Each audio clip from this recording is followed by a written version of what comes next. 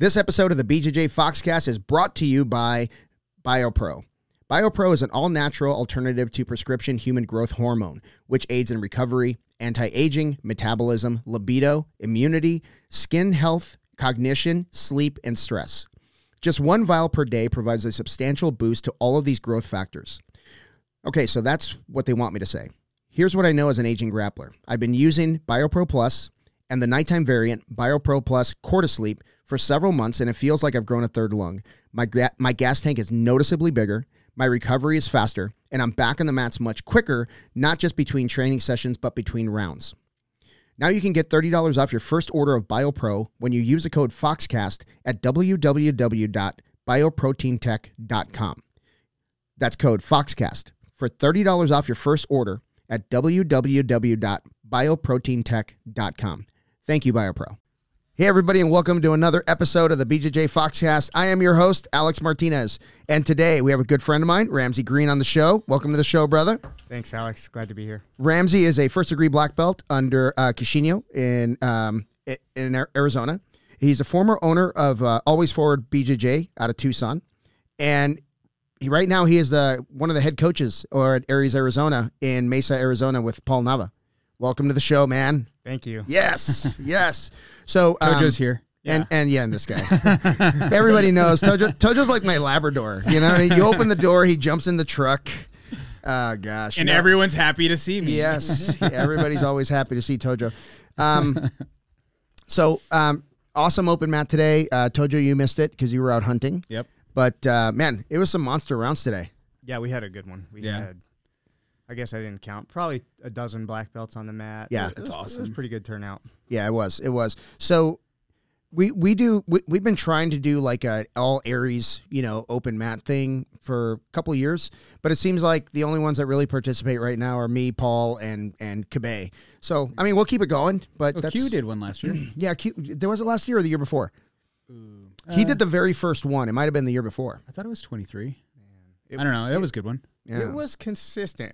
One every month for a little while there. Yeah. But they're awesome. I love, Paul's wasn't awesome. I almost died at Paul's. What? What do you mean you almost died? Because it was like 500 degrees in there. That's what makes it awesome.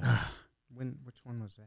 Because I'm thinking about the other ones. I remember having to go into the second room because it was so freaking hot. Dude, humid. The second room felt so good. It was like 75 degrees in that room. Yeah. It felt so freaking good. I couldn't breathe. It was so hot because it was just so humid in there with all the bodies, and it was in the middle of the summer. Yeah, it was great. If we did it in the summer. I mean, that's not even a good idea. In the summertime there.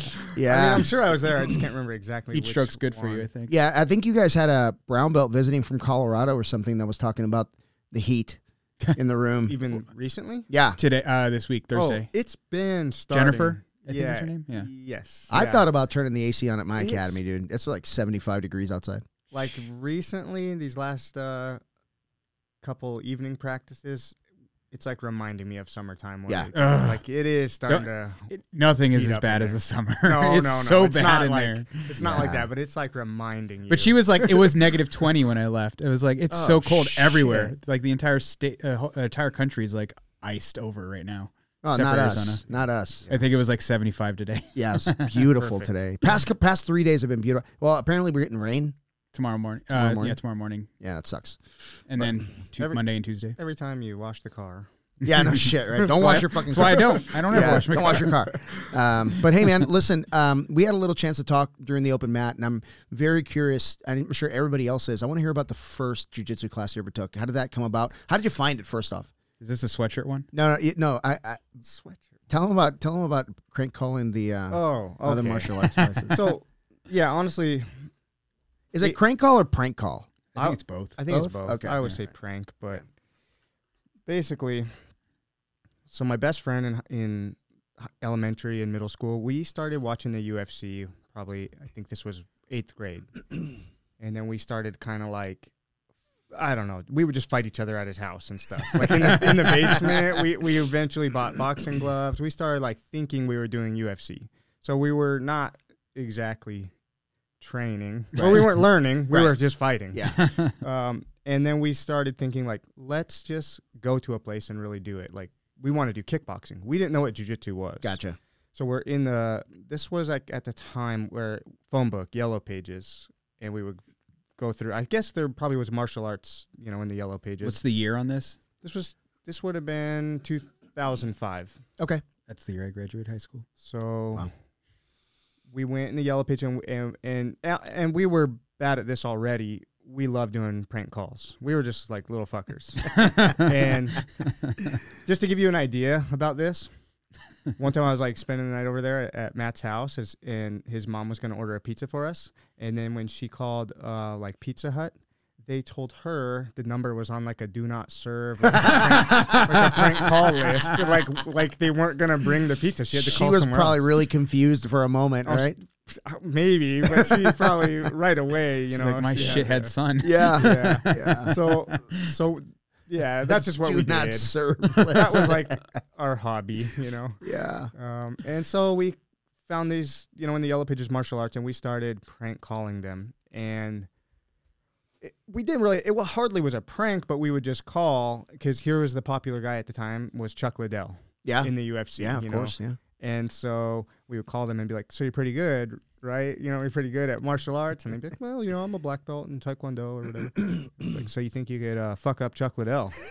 And dude, one guy kind of said, yeah. He was like, he'd be like, it'd be a pretty tough fight. And we're like, oh my God. Because we knew. We're like, I don't think so, buddy. Like, we don't really have martial arts knowledge, but just watching Chuck Liddell in the UFC, we're like, yeah, you're not just going to beat that guy. So we did that a little bit. And then we were like, we found one that said submission grappling, wrestling, jiu-jitsu, judo. And like I said, I didn't really know what jiu-jitsu was. We hadn't, even though we were watching UFC, I guess we hadn't like picked up on what was what going on. So, but I said to Matt, my friend, I'm like, dude, I know what submission grappling is, because when I was even younger, probably third grade, fourth grade maybe, my neighbor gave me a book that was Jean LaBelle, like Judo Jean LaBelle, and I think also in the book was like Gokor Chivichian, and it was like a catch wrestling book. So they weren't wearing gis, and I looked at this thing recently on Amazon. I thought about ordering it just for fun, but I was like aware of it. I was like, oh, that's like, they do like Kimuras. I didn't know what a Kimura was, but they twist your arm and stuff. And I was like, I know what that is. That's kind of cool. I was like, we should call them and actually try to go. Yeah. So we called, and it's just like any other place. Like, oh yeah, free class, and we have a uniform for you to borrow. Mm-hmm. So we weren't driving quite yet. We were like, I think we were 15 maybe, and because we started driving pretty quick after that, but we got dropped off. Like, my mom dropped us off there. And we just had on, like, khakis, polo shirt, like our school clothes. Yeah. And so, like, we go in and we're like, oh, yeah, where's those uniforms you said we were going to borrow? And he's like, nope, not tonight. Like, it's our, it was like the no-gi practice. It was a Monday. Monday night was for no-gi. And I don't even really feel like we called it no-gi, because it was supposed to be, it was on the schedule as like NHB, which was no holds barred. So it was like the MMA practice. Oh, wow. And so we just wore those clothes, because he was like, can you run home? And we're like, no, we got dropped off. Like, I don't even know. We might have had a cell phone. I'm not sure, but it was like, whatever. Like I'm 14 or 15 years old. Yeah. It was just like, whatever. We can wrestle in this stuff. Who cares? And we did. And that was the first class. And there was a kid there that was like maybe 2 grades older than us. This kid named Steve Tanner was like, became another one of my best friends. He had the kind of like a red stripe through his hair. It was like a Jason Mayhem Miller. Oh, gotcha. Like, that was like his guy that he liked. And that's an old guy, it was kind of popular back then. Yeah. And so Steve was already like pretty good and pretty tough, and he beat the shit out of us. We're like, okay, we're like 15 and he's like 16, maybe 17, and just smoked us. So we're like, okay, we got to be like Steve. So we looked up to him a lot, because he's a little bit older than us. Yeah. When you're teenage years, like the kids are a little bit older, are like, whoa, they're cool or whatever. So it was just like that, man. We're rolling with him. We're wearing khakis and like button-up shirts, and he's like beating the shit out of us. And it was just from there we just kept going back, and eventually I think I told you that. I had to ask the coach at the time. I'm like, so what is jiu-jitsu? Is that where we do the kicks and stuff? And he's like, no, dude, like that's what we've been doing. Like, this whole thing is jiu-jitsu. And we're like, oh, what? Oh. Okay, we learned that day, but yeah, we felt like. Were you like, I just want to hit people? Yeah, we did. We kind of were like punch people. Well, and that was the thing too, is we were so into the UFC, and the guys that were like pretty popular would be like Chuck Liddell, Matt Hughes, maybe Rich Franklin, or something. And there were guys that like did not really wear a gi, like as far as we could tell. So when we had the gi practices, we would honestly like kind of want to skip. Sometimes we would. We'd be like, fuck that. That's for dorks. Like we didn't understand it. Right. We're like, no, these guys don't wear those uniforms. Yeah. And we're like, Matt Hughes doesn't wear a gi, so I don't want to. And it was kind of like that for a few months. And I did my first tournament. I learned basically it was proven to me how you need to train in the gi. And this is kind of another interesting story. I went to so there was no tournament. This was in Montana, by the way. This was in Billings. Mm-hmm. The school I was at, the coach at the time, he was a blue belt. And he got promoted to purple kind of shortly after we started there.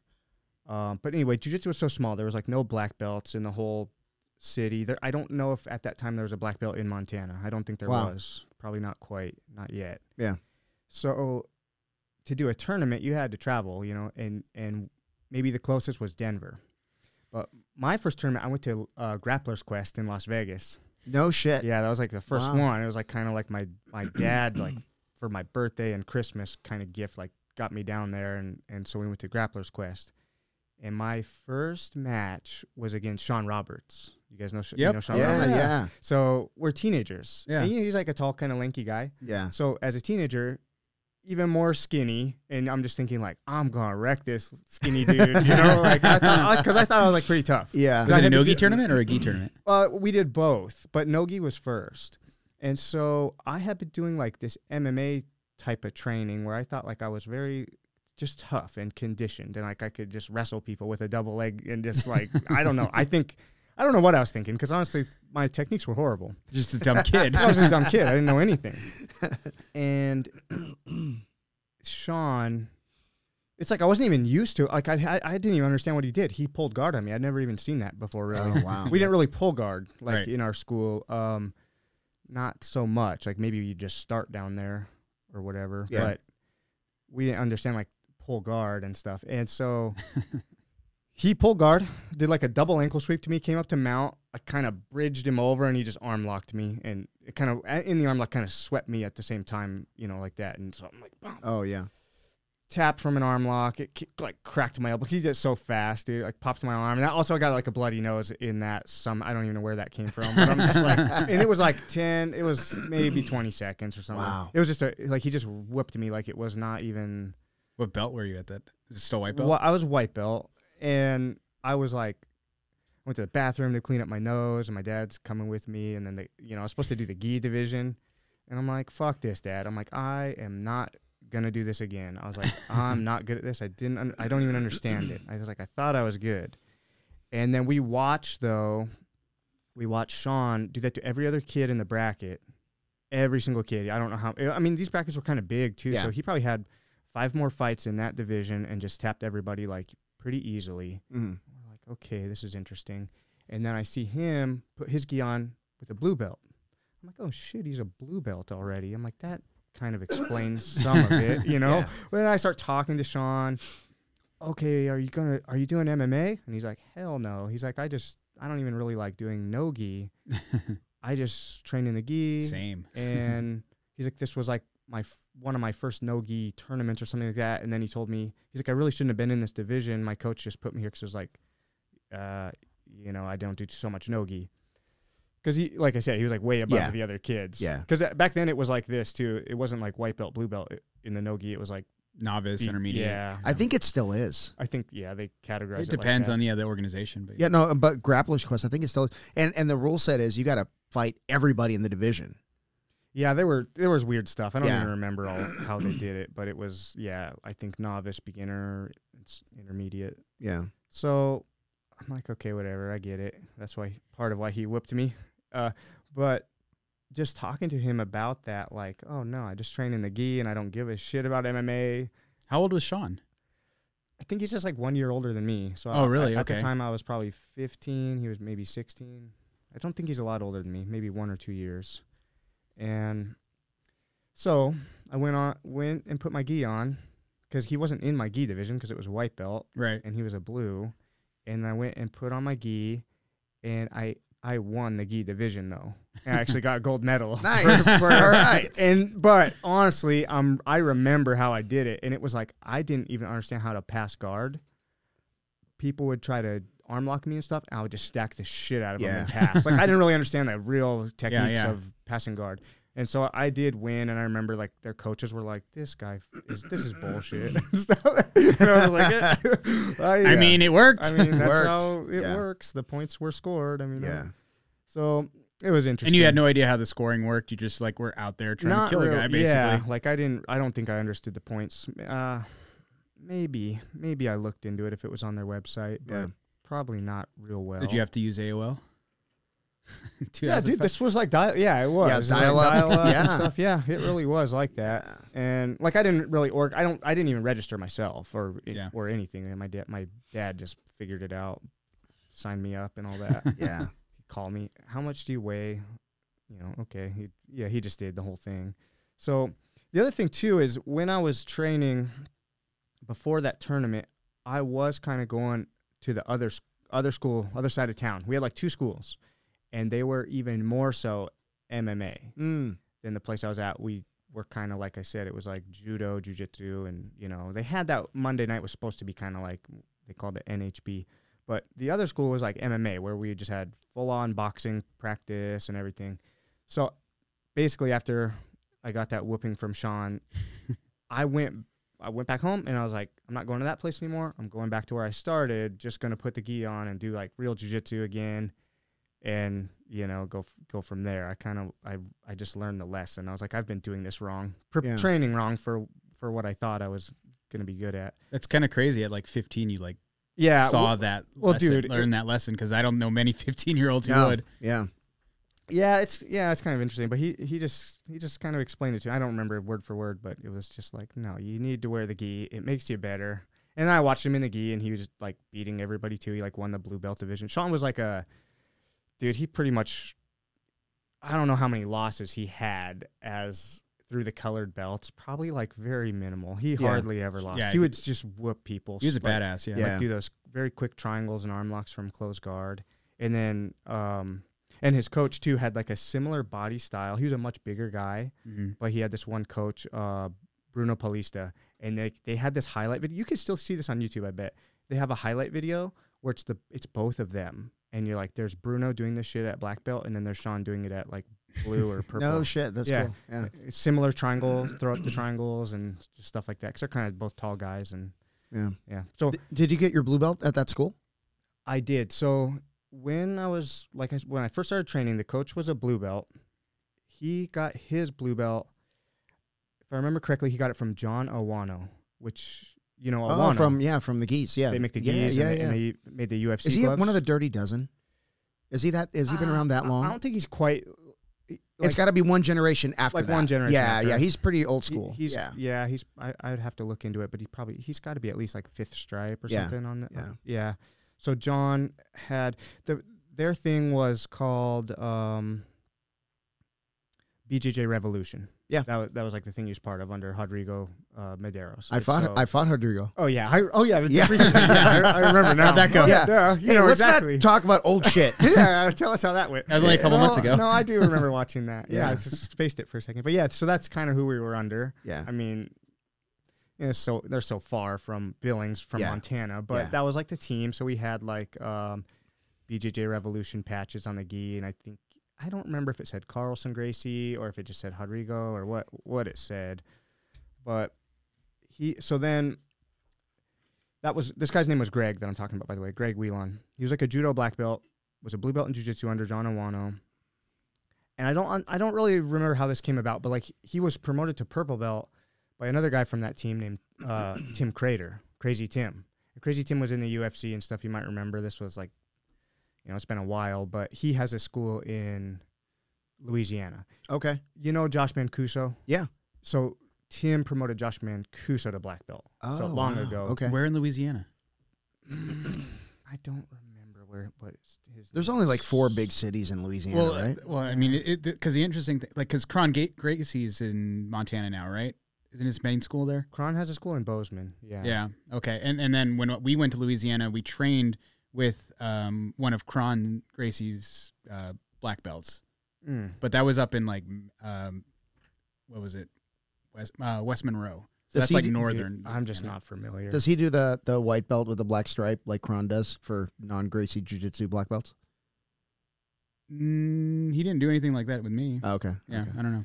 Oh, I've heard some stuff like that. If you go and visit and you're a black belt, you like don't wear your own black belt. Right. They give you they give you a one belt. Yeah. or something. Yeah, That's something interesting. weird like that. Whatever. Yeah. I'm not sure. I'd wear it. I don't care. I I don't give a like shit. whatever. Yeah. Just wear a white belt. Yeah. Yeah. Okay. Whatever. Give me a pink belt. Well, yeah, I wear a white belt Yeah, and I it don't would give a help shit. me. Yeah.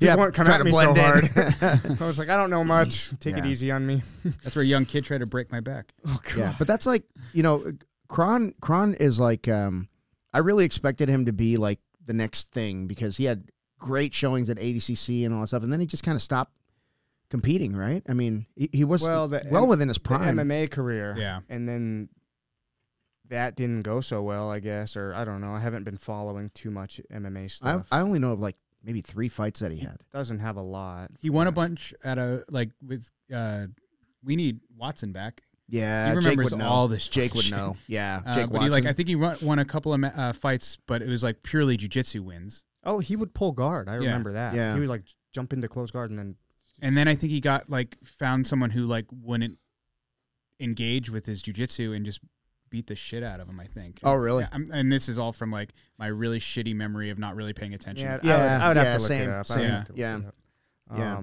So we were talking about your blue belt. So the blue belt came. Well, just to wrap that up, so Tim Crater came. That was the first black belt I ever met. Tim Crater came up and did a seminar, promoted Greg to purple. It was a 2-part seminar, one jiu-jitsu in the gi and one MMA. And so in the gi, dude, this was amazing. He showed us the lasso guard, the basic lasso sweep, the bicep slicer, and the spinning underneath the omoplata. Mm-hmm. And that was like the first time I ever seen how you can use the gi. We did cross choke or whatever, but we weren't doing spider and lasso or de la hiva. We did nothing that took grips really. Not to that level. So how often do we take that shit for granted? Yeah. Have you ever I guess both of you guys teach brand new people. They see when you can do stuff like that and they're like, whoa. Yeah. It's like you can just see this is dynamic. We didn't really know that at the time. He started showing us that stuff and we're like, whoa, holy shit, you can do stuff. We had no idea. So the MMA part of it, this was fun. We put on the gloves, the little ones, the fingerless ones or whatever. Yeah. Dude, he's sparring with me, Tim Crater. And he's big, dude. He's big as hell. And he's and you're even smaller back he's then. 6'3", 6'4", or probably 6'3", and I don't know, 210, 220 at the time. And how tall are you? I'm 5'6". Yeah. I'm pretty short. And I'm a teenager at this time, and yeah. I didn't really grow any taller. But anyway, dude, he's boom, jabbing me in the face, pretty hard. He's like, come on, hit me and stuff. And I'm like, I don't even know how to really throw punches that good. And I'm just trying to spar with him. And he's like, boom. He's cracking me in the face and stuff. I'm like, whoa. Oh my God. And the rolling was kind of like that too. Throw us down, smash us, tap us out. I was like, holy shit. And you're just a white belt. Yeah. And so it was I didn't even care really. Yeah. I mean, didn't care I was getting popped in the face. It was kind of eye-opening, dang, okay, this is a higher level. This guy can just wreck us. Mm-hmm. It's very fun thinking about it. But so that was for a little period, that was our team. It was BJJ Revolution. And then I was still a white belt. A guy moved up. He was a black belt. He moved up to my hometown named James Gardner. And he came from Salt Lake City, from Unified Jiu-Jitsu, which was... Unified was essentially Master Pedro Sauer's school, and Master Pedro went to like Washington, D.C. He just relocated there. I think he had like teaching the Secret Service. He had like some job like that, like kind of a big deal. Yeah. So he went to the East Coast. So all of his black belts that he had formed in Salt Lake City, they just said, let's make this school, and they called it Unified, just coming together. So James moved up there. He was teaching like at just the little couple martial arts schools that we had. And so then everybody is kind of learning from the guy because he's the only black belt. He was by far the best guy around, like in the whole state. And he stayed for like about 9 months. But so I got the blue belt from him. And then when he moved back to Salt Lake City, we just kept that affiliation. So that school for quite a few years was like under Unified. Yeah. Kishino did a camp there. Yeah. They've had Kishino a few times. And that's where I actually had met Kishino for the first time. Because eventually I moved to Salt Lake City and they just brought him for a seminar. This was like, it was before Aries. I think he was probably like Kyotera team at the time. I think it was that or Soul Fighters, one of the two. Yeah, it was like in 2013, I think. Oh, that's got to be his Soul Fighters days. Could have been. No, probably Kyotera. Yeah, Kyotera, yeah. It was like right around there, 2013, 2014, I think, somewhere in there. And yeah, he came and did a seminar. And I knew who he was just from like just paying attention to jiu-jitsu stuff. And so that was a great seminar. It was very exciting. And I have some pictures from that are kind of cool where I was at the time purple belt and he's using me as the uke doing like the lapel guard on me and stuff. Yeah. So yeah, the blue was, dude, that was like in 2007. Wow. And then I got my purple belt maybe at the end of like it had to be like 2012 or something like that. Wow. I had a big, long period as a blue belt because I got the blue in high school, and then I joined the Army after high school. And so I had these couple years there where I was like, not exactly training. I would try, but it was just not, it was. Even less so back then, right? I mean, now, like, I feel like everybody that is in the military has like they like figure out a way to have jujitsu on. They have like a thing, but it's just not, if you already did jujitsu beforehand, you're like, no, this sucks. Yeah. It's like not the same. It's not fun. It's not for a sport. It's not fun. It's like not enjoyable. It's just very rough because it has a different purpose to it.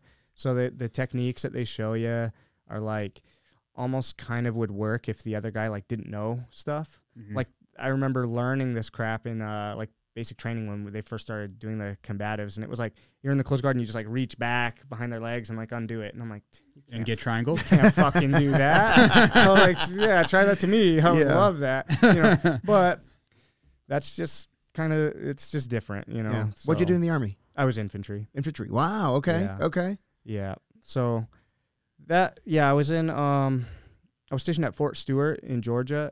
And I did try to do jiu-jitsu. I went a couple times, like to a real jiu-jitsu school in Savannah. But it was like an hour drive each direction. So we'd get off, we get like released from work or whatever, like sometimes just most of the time, like too late to where I was like, I couldn't make it in time for the practice. Or if I did, like haul ass, go to the barracks, get in my truck, drive. I could barely make it there. It was just such a long fucking day that it was like not really, not even hardly worth it. It was like not fun, just being too worn out because the day would start too. You know how it is. You're in the military. It start like so early. You get to work, it's like 4:45 or something like that a.m. and then like you get done, it's like 6 p.m. and then I'd have to like drive straight from there to ridiculous. So 8-hour days. What are half those? the time you're not doing shit. No, it's just like wasting time, just getting yelled at and stuff. But so I would try to do jiu-jitsu a little bit like at a real place, and it was just too hard. So I did the combatives when they had that on our schedule, and then we would just roll out wrestling mats at the gyms, whatever gym had the wrestling mat, we would just roll that out. Like I was a blue belt, so I knew I could teach the guys, and there was a lot of guys that like wrestled in high school and stuff. So we could roll. We could just do it whatever, I would show them Kimuras and stuff. But so then once I got out of the Army, I just got back into it, and it wasn't long after that we moved to Salt Lake City. So then I got purple and then brown, and then we moved again. Wow. So I moved a lot. Yeah. So my wife and I, we were in Salt Lake just for a couple years, but I was just doing random jobs. I was doing some landscaping. I was doing washing dishes, just doing all kinds of stuff that But at the same time, nice thing though, I was training like twice a day still. I was squeezing this in. Okay. The schedule was working out, so I could still train a lot. Yeah. But it was also, we were kind of scraping by. Like it wasn't like a long term. We couldn't do it like that for forever. So we had to like decide what to do. And my wife's parents, they lived in Wyoming, and they said, you can come and like stay in our house and go to the community college. So then we went up to Wyoming, and our plan was like, I'll go up there, go to school, and we'll just move back to Salt Lake City.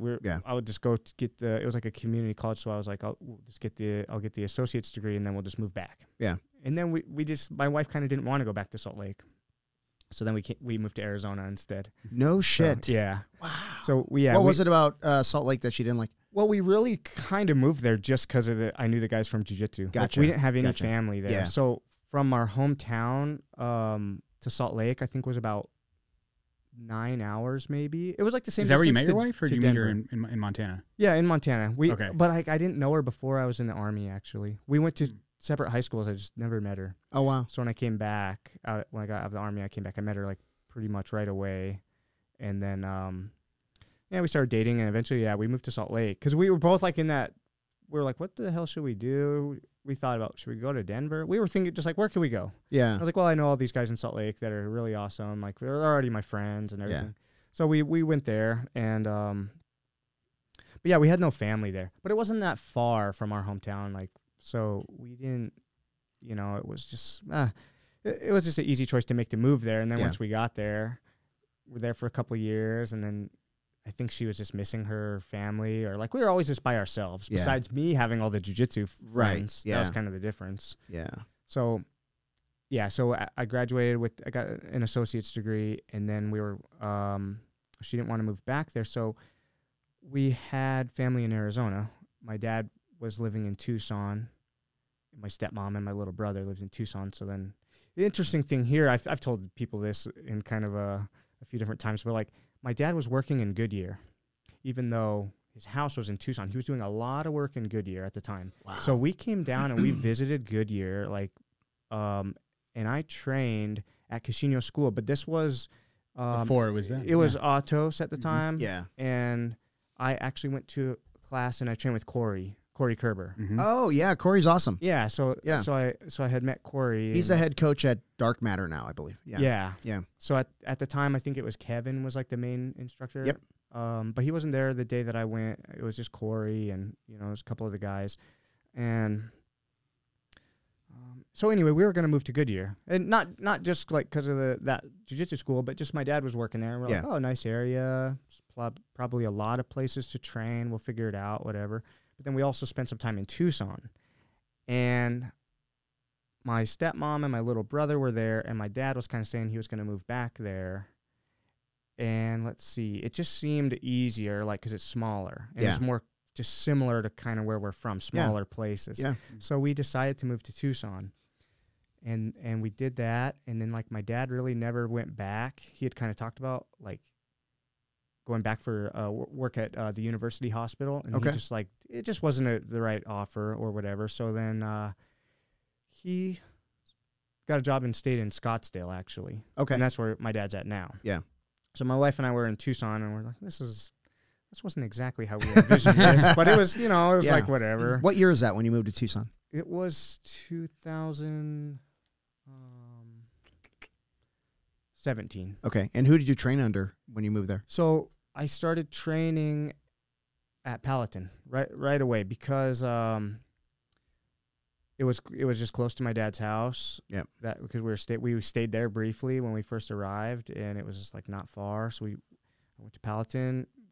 The guys were cool, so I just stayed there. Okay. And I actually really did at the time. I was like I'm a big fan still of. I mean, he's now made double five, but I'm a big fan of Rafael Formiga. Yeah, for sure. And of course Tonquinho. Yeah. So I was like, oh, Soul Fighters, like this is actually pretty badass. Yeah. And then I'm thinking like, well, Tonquinho's not far away, so training with these guys, we're gonna end up training with Tonquinho, and he'll be here for seminars and stuff. So I was pretty pumped about that too.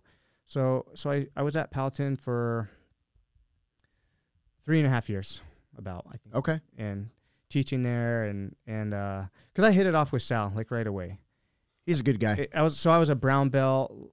I had been a brown belt for a couple of years when I got there, and he had me start teaching some classes right away, and then even, gave me a key to the school because he would go out of town for work a lot. Yeah. So and He was military, I think, right? yeah, he was. He probably still, unless he reserves or something. Yeah, he was like Air Force Reserves. Yeah, I think he's still doing it unless he had retired from that. I'm not 100% sure, but so he would do like those long weekends, out of town. Yeah.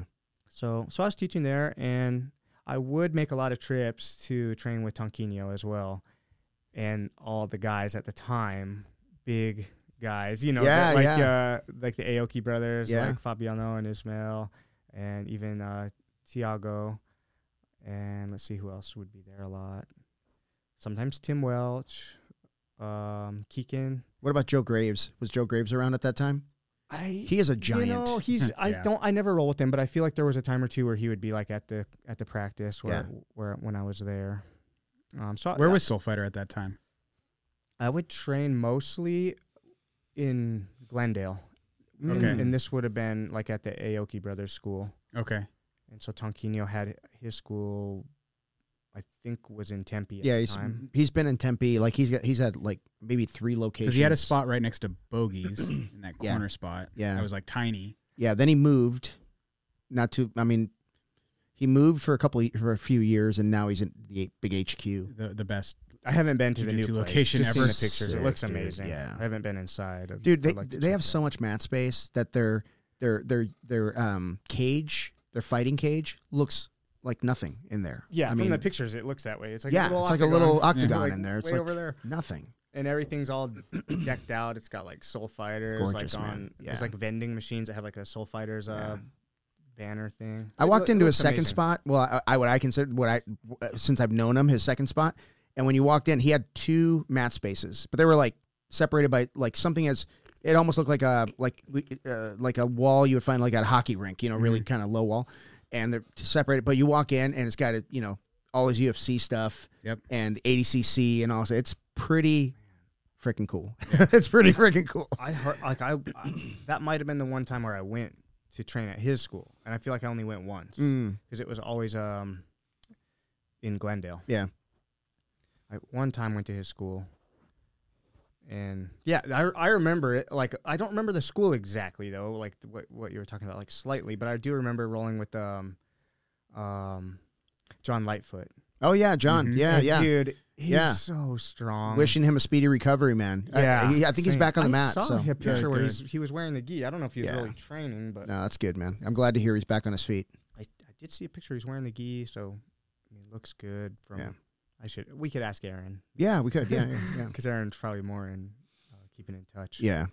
But I do remember. I remember that because, dude, at that time I might have been a black belt and he was a blue belt, and I was like, oh, holy shit! I better play the right game here because I felt his grips and stuff. I was like, oh my god, I can't.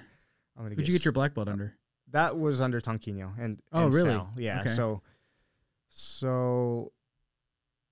Just, there was Tonquinho came to Palatine and did like a belt promotion. So it was myself and the guy named Roberto. We both got promoted to black belt. Is that something they do? Like, is it a surprise when they promote you, or did you know beforehand? No. And what's your opinion on that? What do you like to do? Man, it wasn't a surprise, and actually it was gonna come. It seemed like from what I'm remembering, like Sal was kind of telling me it was coming at a different time. Okay. And this was a different seminar much earlier because I got the black belt in 2018, and there was like a seminar earlier in the year from Alan. I don't know. I don't want to pronounce his last name wrong, but DeLucia. Okay. Alan. Yeah. And he's the one that moved to Hawaii. Yeah. Oh, Alan's awesome. He's great. Oh, he's so cool. Yeah, freaking great dude. His wife's awesome too. Good great instructor, people. good friend. He's the man. Yeah. He came and did a seminar, and then it was kind of like I thought Sal had said Tonquinho would also just come and be there too, and then that would be the day where I got the black belt. And so it was a little weird because I told my family and they came.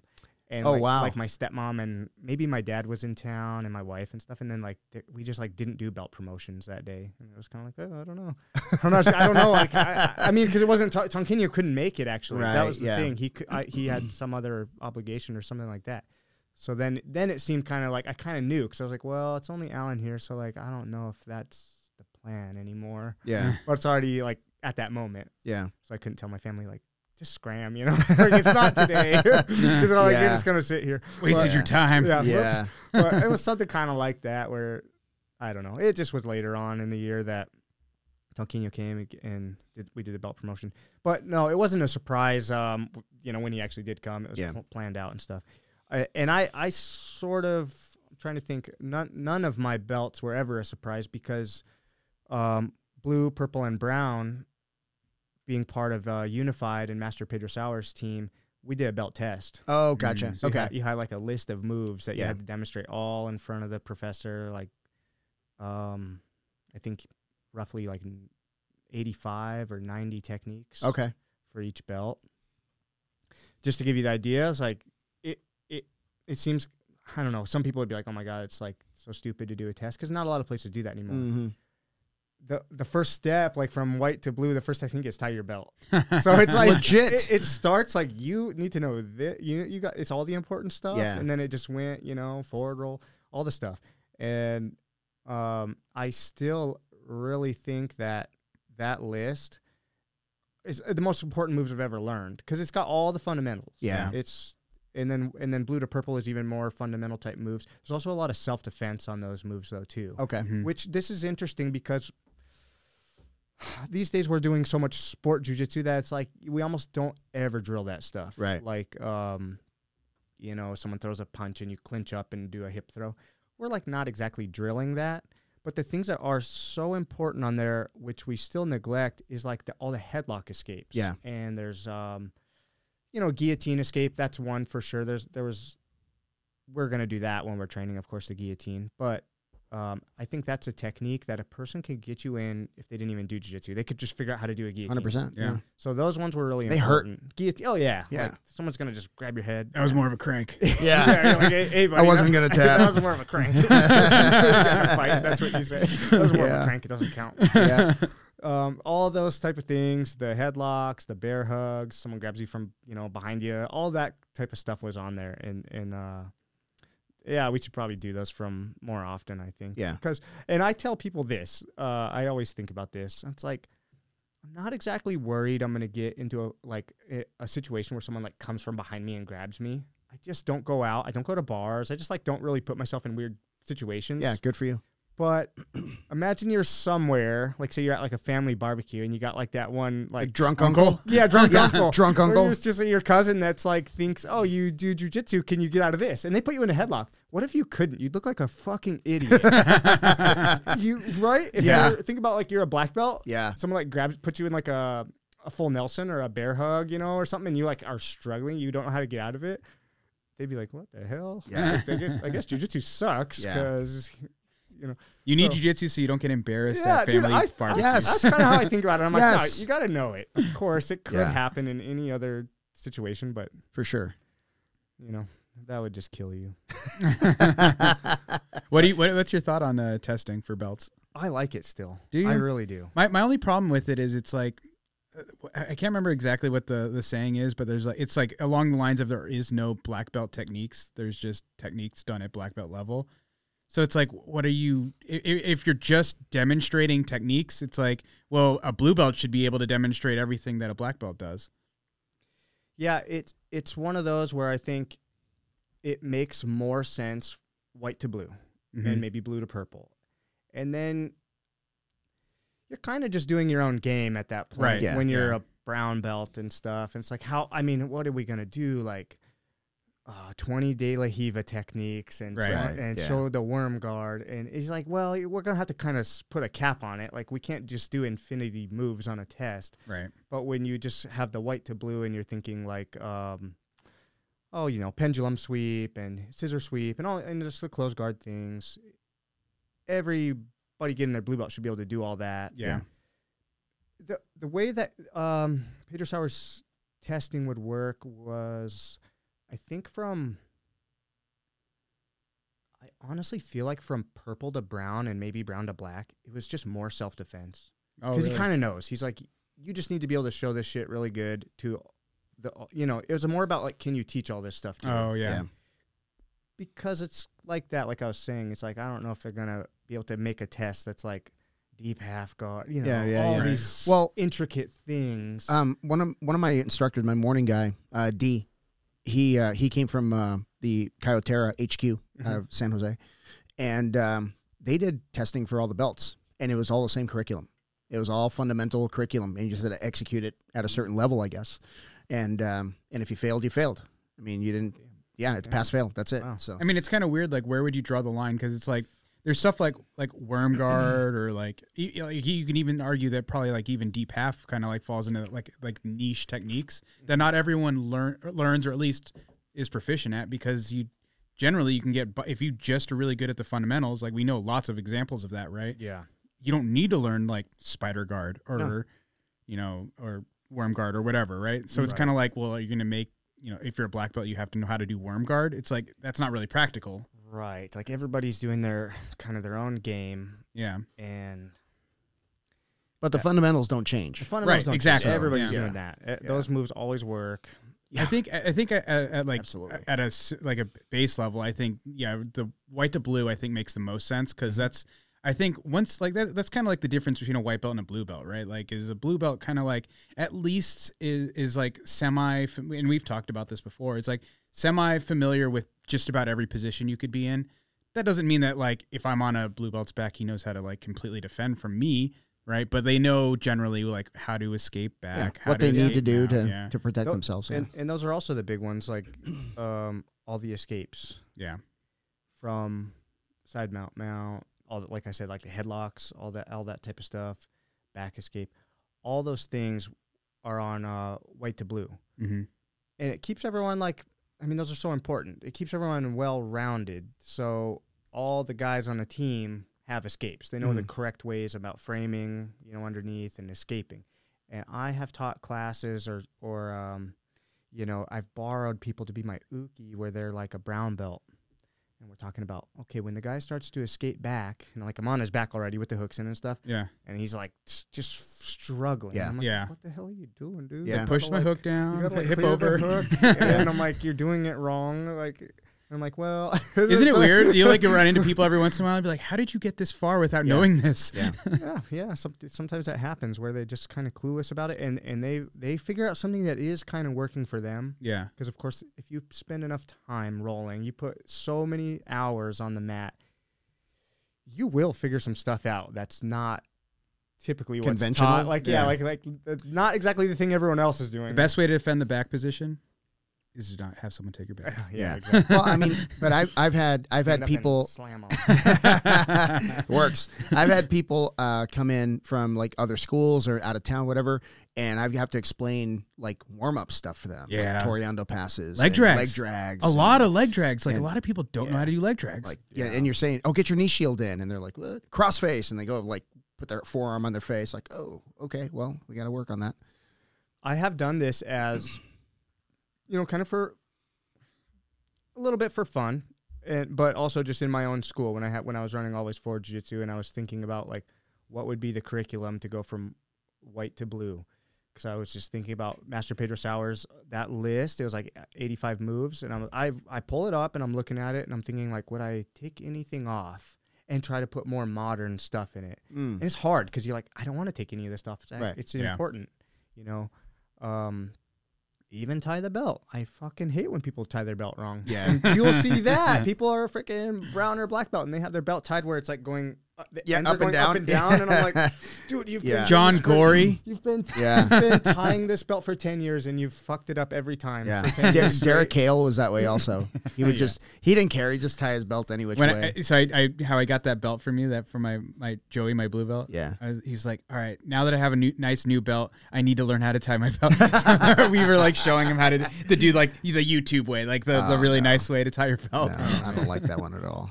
I saw this. It doesn't come undone. I like it. That's the problem. I know. I saw this probably Instagram, and it was Sinistro. He has a school like in the San Diego area, and he had it was like a long video, the whole test of white to blue, and the way that he did it wasn't as specific, but he would say, show me 2 sweeps from close guard. So they could choose whatever ones they were good at, and cool. he's watching, and just if it makes sense, if it's a real move, a good move, then that's good. They pass, and so on. It was like, and he even had, it was more than just the most basic fundamental stuff. It was like, show me 2 sweeps from De La Riva guard, Okay, and show me whatever, some passes or so. I was thinking about that. I'm like, that's another way you could go about it, and that, in my opinion, would probably make more sense at the higher levels, the higher belts. Because like everyone has their game, like we were talking about. So I'm not like gonna say, show me De La Riva to a single leg X to sit them down and leg drag, and like it's not gonna be so specific because maybe that's just not what you do. Yeah. But I think when you're, man, everything depends, right? But if you have somebody who is like looking to be an instructor, to me, I think they should really. This is just my opinion. Like, you gotta put yourself in situations that are uncomfortable. Like, you got to stretch. yeah, So like, as an instructor, if you don't know like the difference between, single leg X and X guard and, butterfly, and how they all complement each other, well, there's a problem there. yeah, Right. That's true. Yeah. So I think like, if you're going to be I say this a lot. If you even think you want to be a coach, start studying now. Yeah. Because it's, by the time you're like, hey, you got to teach tomorrow, it's too freaking late. That's one of my favorite parts about coaching, though. Yeah. Like when you're like teaching something, like it's something but you just don't do. A lot. The passes we were teaching the past couple of weeks, I don't do those. Right. But then you're like, I make it a point, like if I'm teaching something that I don't do, but it's something that everyone needs to learn anyways, I just put myself in those positions and be like, trying to like prove to myself that these are real techniques. Yeah, you know what I yeah, mean? yeah. And it's just like, oh, it does fucking work. Yeah. Yeah, it's Yeah. What do you like to play mostly? What, like if you're ideally your ideal match, how does it go? Don't look at me.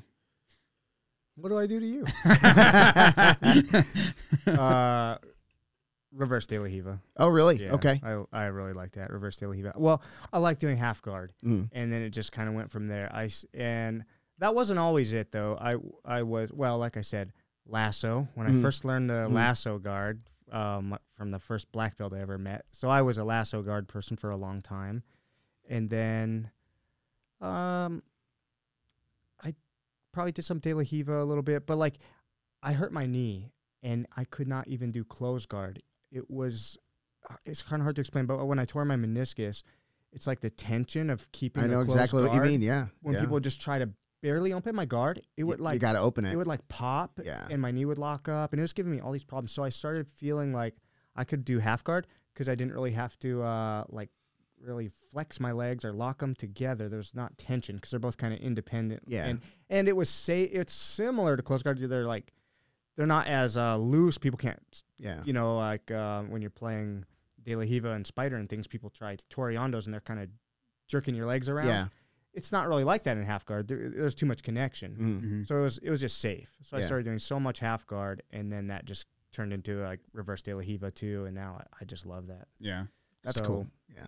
Yeah. And then I guess you and I both kind of similarly play that, huh? Yeah. Like kind of like take turns playing. Yeah. Like whoever's on the bottom is trying to do half guard, and we'll mess. Like I also think whatever the technique is being shown in the class, I just try that when I'm rolling. Same. And so if lately we've been doing Barambolo. Paul's been showing us the Barambolo. Bolos. And even though he had the hernia surgery not long ago, a couple weeks ago, he recovered from a hernia surgery. He's 100 years old. Yeah. He always says he has a back issue. I don't know what his back injury is. His back's been bothering him lately or something. He did it though. Paul did it. Yeah. So anyway, he doesn't give a shit. He's like, you gotta get upside down, and he does. Oh, he definitely pushed it off for a couple of days. He did. Actually, this is kind of funny. He's like, looks like we're out of time. We would be like doing some De La Riva guard. We're gonna roll for 50 minutes. We're out of time. Sweeps, and then it would get to that point where you like sit them down on their butt, and he'd be like, and we're just gonna come up. We're just gonna come up and get our 2 points for the sweep. And he's like, we're out of time. next week we'll do the bolo. We're like, we can do it now. You can do it now. Yeah. And that happened a few days. Actually, Need a little painkiller. Yeah, we were definitely teasing Paul. Like, so funny. that was very funny. But of course we knew. We're like, dude, we know you just had this hernia. You have. He was a little nervous to jump into it. Yeah. Just get upside down. Like, whoa. That was my first ever class. Oh, I think you told me that. That was my first ever class. Yeah, I was all fat, trying to invert. The years where, like I said, I didn't train a lot when I was in the Army, I think that's when the Berimbolo was really just popping. Yeah. And so when I got 13, back, 12, something like that. Yeah. When I got back into jiu-jitsu, I was like, what? What are you saying? Like, I didn't even know the term. I was like, what the fuck are you talking about? And I wasn't even good at daily Heaver guard anyway, because I was just blue belt. I wasn't, it wasn't even where I was training, like, because James, our black belt, had moved away. So our training was still mostly just blue and purples and stuff, and so we weren't so great at daily Heaver guard anyway. Mm-hmm. So then it was like, oh, daily Heaver guard, then you do this and roll, and I'm like, show me the daily Heaver guard a little bit. Let me figure it out a little bit. And then you gotta. So I didn't know the Berimbolo, and I was telling this to Paul, I think, or someone just the other day. I did a match against Tyson here in Phoenix. It was before I moved here. You know, I was in Salt Lake City, and I flew down for one of Gustavo's tournaments, and I fought Tyson in the second round, and dude, he was just purple belt. Yeah, he was just trying to Berimbolo me. He was like doing De La Hiva and sitting me down, and I'll just get back up. He would just like sit me down. I would like because I didn't even really know what was going on. I was like, what is he trying to do? That was like the thing. It was a thing, man. Remember what was that jiu-jitsu magazine? Was it called Jiu-Jitsu? Jiu-Jitsu Mag. Jiu-Jitsu Mag, and then there was Gracie magazine. I think it was the Jiu-Jitsu Mag. There's that cover that has the Meow brothers and the Mendez brothers, and it's just like all Berimbolo. All bolos. I might have that issue. I have. That's a classic one. Yeah, dude. Just real quick. I saw a cardboard box out in the back alley behind our dojo filled with Gracie magazines, and I was gonna take it home, and I felt weird. I was like, what are these doing back here? Like a hobo. Dude, like, recently? Yeah. No shit. And I was like, is that just trash? Are they wet? Well, Paul had like a stack of them, and like no one looks at them. A full cardboard box. And I was like, maybe these are like, they got all wet and they suck. I was like, I don't know. I saw them back there. I shut the door, and I was like, I'm gonna grab them tomorrow. If they're still there, they're gone. Oh, man. Dude, the garbage man came and got them. I was like, shit, dude. But anyway, so I had that match with Tyson, and he was trying that Berimbolo, and I was so clueless about it. He beat me. He just was sweeping me with De La Hiva, but I don't really recall. He never got my back he never did the Berimbolo, but he was trying. Yeah. And I was just like fighting out of it. Like, what the hell are you doing? And YouTube wasn't even like a big thing back then. Yeah. It was, but it wasn't good. Yeah, it's not like where now you can like just name a technique. You can YouTube it, and you could have like 10 different people show you how to do it. Yeah. Man, so has there been like an injury or anything that happened in your life besides the Army that has made you be like, the same for me, man. I'm gonna not train anymore. Or second guess jiu-jitsu. Oh boy, honestly, it's some like not injuries, but you know where I would get sort of frustrated is it's kind of like it was happening a little bit at Palatine or when I had my own school, just not having that many people to work with, to train with. Yeah. And then I'm like thinking, because there'd just be days where the guys I want to roll with couldn't make it. And there'd be days where just damn near no one would be there. It'd be like one person would come in and it's like their second day. And I'm like, well, we're not really rolling now. Right. I'm not preparing for my tournament that I'm going to do. Yeah. It'd just be like, stuff like that. Like, well, let me show you the dang hip escape or whatever. And break falls, just whatever. So anyway, it was more a lot of stuff like that would happen where I would just feel like I've devoted all this time to this hobby or this sport, this thing where it depends on other people. Like I can't do it by myself. Right. Yeah. And I'm thinking like, damn, why didn't I just get more into like something I just do on my own, like riding a bike or like fishing or something. Like I just do it by myself. Yeah. I don't have to play pool. You still need another person. I don't have to like depend on any person to help me or be there, like to train with, participate with. So it was just sometimes that would happen, and then, when I say it's like sometimes it'd be like it was happening enough to where it'd make me feel that way. Like, damn it, this is the wrong thing to be in. Yeah. Is that kind of like part of what made you kind of split ways, or? Yeah, and move here. Yeah. Oh yeah. I mean that was like a part of it, and it was also just like just running the school by myself, because when I decided to make my school, I was training at the Soul Fighters affiliate, and then they had like a split up, and I don't even know a lot of the reasons there. The big Soul Fighters, like Rafael Formiga went and started Double Five, and then the guys here locally, a lot of them were not Soul Fighters anymore, and some are Double Five, and like Thiago's now Alliance and stuff, and I don't even know all the details. He was Double Five for a minute, right? He was. Yeah. So it seemed like they were all kind of Double Five briefly, or a lot of them, and then then he was Alliance, and I don't remember everybody else. Yeah, there seemed like a couple others, but they just were no longer Soul Fighters, and it was also I was making trips to train with Casino. I would go to Goodyear, train with him there, and it just seemed to me that from a training standpoint, like from my own personal jiu-jitsu, and then also from a business standpoint also, it just seemed like Aries would be a better team because we have like so much more bonding, like team stuff. We always do like today we did the open mat. There's like Pan Am camps, and there's just stuff we always do something together. Always everyone's getting together, and Soul Fighters didn't really have too much stuff like that going on, and especially at the split up. Yeah. Then it was like I don't even know. Like Tonquinho is a busy guy. He's doing this was years ago where he was still doing his MMA career, fighting in the UFC. Then maybe he did ADCC pretty recently. Yeah, too. He did ADCC recently. So he had a lot of his own stuff he was working on. Yeah. So I feel like he was a little busy to where I was like, I don't know how often Tonquinho is going to be able to come to Tucson and do like seminars at my school and stuff. It was just kind of weird, thinking like there's this split and maybe that's just not the right team anymore. Yeah. It was kind of weird. And I only I was only part of Soul Fighters just because I moved to Tucson and trained at the affiliate school. Yeah. I had, like I said, went white to brown from another team. Yeah. Some people asked me like, well, why don't you just affiliate with those guys? It was always Forward. Is that Soul Fighter or was that? No, it was Aries. It was Aries. So yeah, I thought, well, I could maybe ask the guys at Unified in Salt Lake City if I could like have an affiliate, but it also just made more sense to just be with someone in Arizona. Yeah. Yeah. And I was already, like I said, I was already training with Casino and making trips and even going to Paul's school and stuff. And I remember there was like one thing where it was like an Aries only thing. And I was like not part of Aries. I was still training at Palatine. And Paul was like, yeah, you can go, but like don't tell anybody. And like he's like, this is like you're like the only guy that's like not wearing an Aries patch or whatever. Yeah. I can't remember what it was. Some kind of probably an open mat or just something. Yeah. Something like that. And it's not like we want to exclude anybody. Like our regular open mats are open to everyone, but sometimes like you want to get the whole team together, and it's just really cool to have all the other black belts that you don't, like you guys, I don't get to see you very often, even though I'm 3 miles from your place and I probably should stop in. Yeah, I only see you every Friday. Well, yeah, but you don't count. I'm talking about I was being polite. I say I'm going to go every Friday. Every Thursday, I'm like, hey, tomorrow a.m. He's like, text me. Sometimes they say, yeah. I'm like, yeah, I'll go.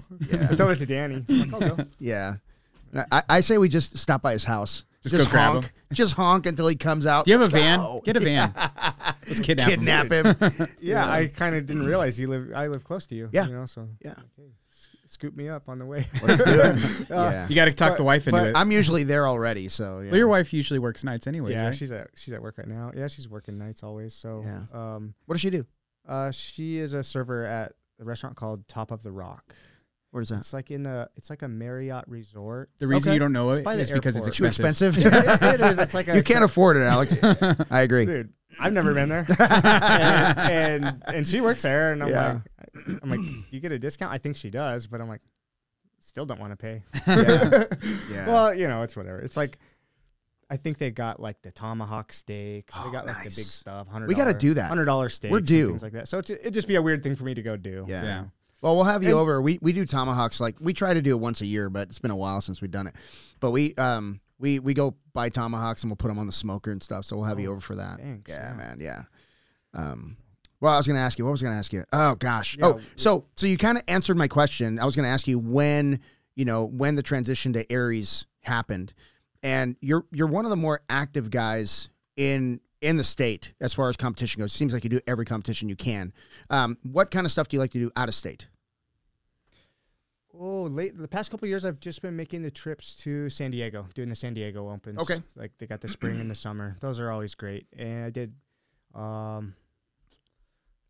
recently did like the Los Angeles Open, going to Las Vegas for American Nationals I like, and Master Worlds too. Yeah. So I've been basically driving to all my tournaments. Okay. I haven't like flown to Florida for stuff. I just, we I always don't like, want to. my wife and I always just either. like kind of think about, we like having our own car. It's kind of fun to do a little drive as long as it's not too long. Yeah. So Weather's about the same.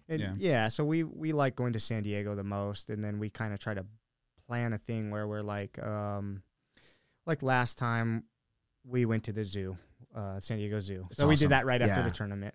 Actually, I think I signed up for the open weight, and then I like went and like withdrew. Oh, really? I don't So you could go remember. to the zoo? Yeah. Yeah. Because it was, it's just like, well, this is the other thing is when my wife comes and we make like a trip out of it together, she doesn't want to sit there all damn day and then go back the next day. Who for does? noogie, too. Nobody does. I mean, even I don't want to. Sometimes I look at the Sucks. thing and I'm like, when is the open weight division going to be? And it's like 5 p.m. And my division's done at like 10 a.m. in the morning. We're like, I've had times where I'm like the first match on the whole mat. Like, many like, times. Yeah. Like 9 a.m. or whatever. And I'm like the first match. And then, depending on the division, I might be done. And you might win. You might have one more fight. It's like maybe not even 10 a.m. and you're done. Mm-hmm. Yeah. So it's weird to think about, we're just going to hang out and do the open weight if your wife's there. She's like, what the fuck? Yeah. So, I think that was the last time. And I signed up in the open and I just went back and said, like, can you just take me off that? We're going to go. Yeah. We went to the zoo. So we tried to like. That's kind of nice of you to let them know because most people just don't show up. Yeah. They make the brackets. Start like, calling shit. you. Like, And I've done Ramsey. that. I've definitely done that before too. Just Yeah. out of laziness, I guess. Yeah. Yeah. Or you're curious how the bracket's going to be laid out. I Right. don't know. Sometimes, because I did that at Master Worlds one time where I knew I wasn't going to go. Yeah. But I was just curious how the bracket was going to be, so I didn't say anything. And you can't get a refund, so it's not really money. Yeah. Right. You could just email and say you're not going to make it, just so they can adjust the bracket if it's not like too late. The two things I hate the most is one, and you probably relate to this too, being a featherweight. You get the biggest fucking guy in the bracket first match, or two, you get the guy that was in your bracket. Oh, in your open- own. Yeah, you're like, open I weight. just fought this guy. Yeah, it's a bummer. Yeah. Sometimes that's. Give me the lightweight or the rooster weight. I beat a super heavy once. Did you? Yeah. I did the. When you were super heavy? No, I was not super heavy. I was a middleweight and signed up for the Houston Open, and I fought a super heavy, and then I fought I think he was like a light feather. I beat Was the Houston shit Open? out. Yeah. Oh, he was dehydrated. I beat the shit out of that He guy. was probably sweating his ass off.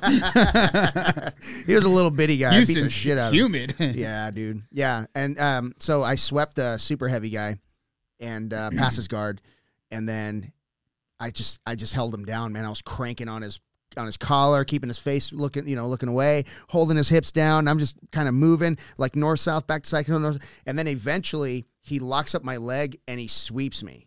So, but it was still 5-3, and then he's arguing with the ref like at the end of the match. He's like, "Oh, he was stalling." I was like, "You're the fucking super heavy, dude. Like, this should You not." couldn't just stand up? Yeah. You could have just lifted me right off. Yeah, the open weight, that's a little scary sometimes. Yeah. I typically don't sign up for them just once in a while. It's tough, dude. I was doing it more. Well, this was almost not even by choice. It was just that's who would show up to the tournament. But during more the COVID years, like 2020, when we started having tournaments again in 2021, because you want to have some matches, Of course, and it's like yeah. that's who's there. Yeah. Not your weight class. The last time I did the Open was it was one of the local tournaments, and the guy who was either heavy or super heavy, he didn't get anybody in his bracket, and he saw that he's like, "Hey, do you want to do the Open?" And I'm looking at this guy, I'm like, Fuck no. But I was like, fine. I was like, like when you're like, after you compete a little bit, you're like, got the adrenaline going. You're like, yeah, sure. Let's You feel fucking good go. about yourself. You feel good. Yeah. You're like, yeah, let's do it.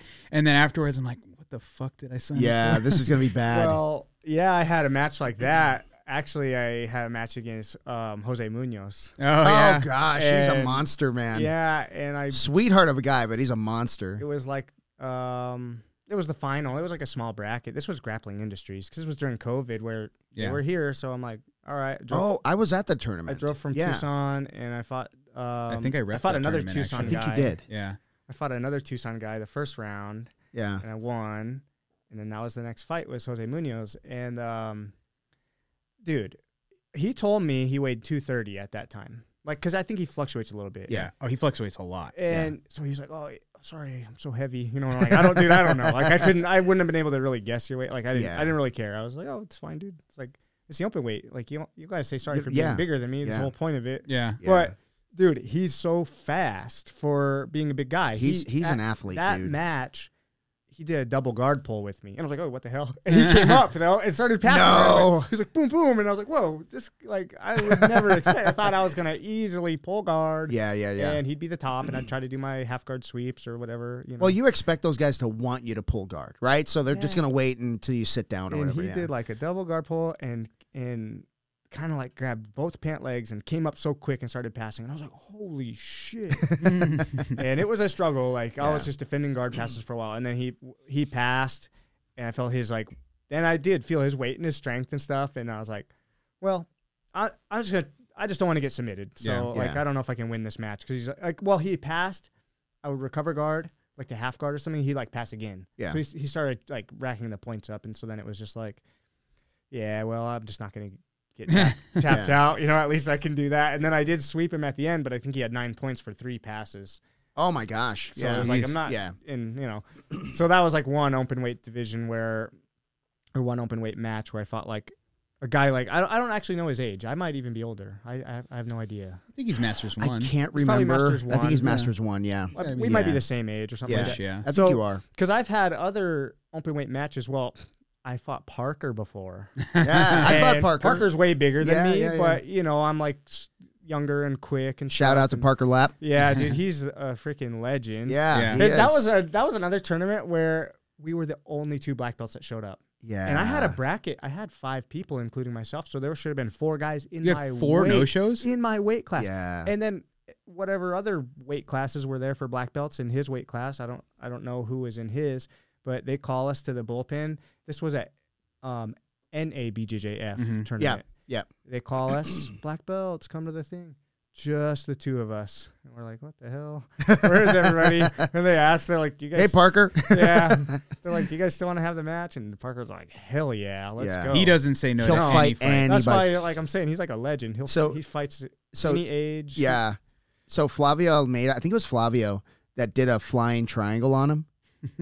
And that's just mean. Yeah. Where was that? It was a local tournament. It was like it had to be at the Phoenix College. But I talked to him about it, and he's like, yeah, but I'm ready for any fucking flying triangles that come at me at Master 7. Yeah, right, exactly. Dude, all 0 of them. All 0 of them. And you know what? I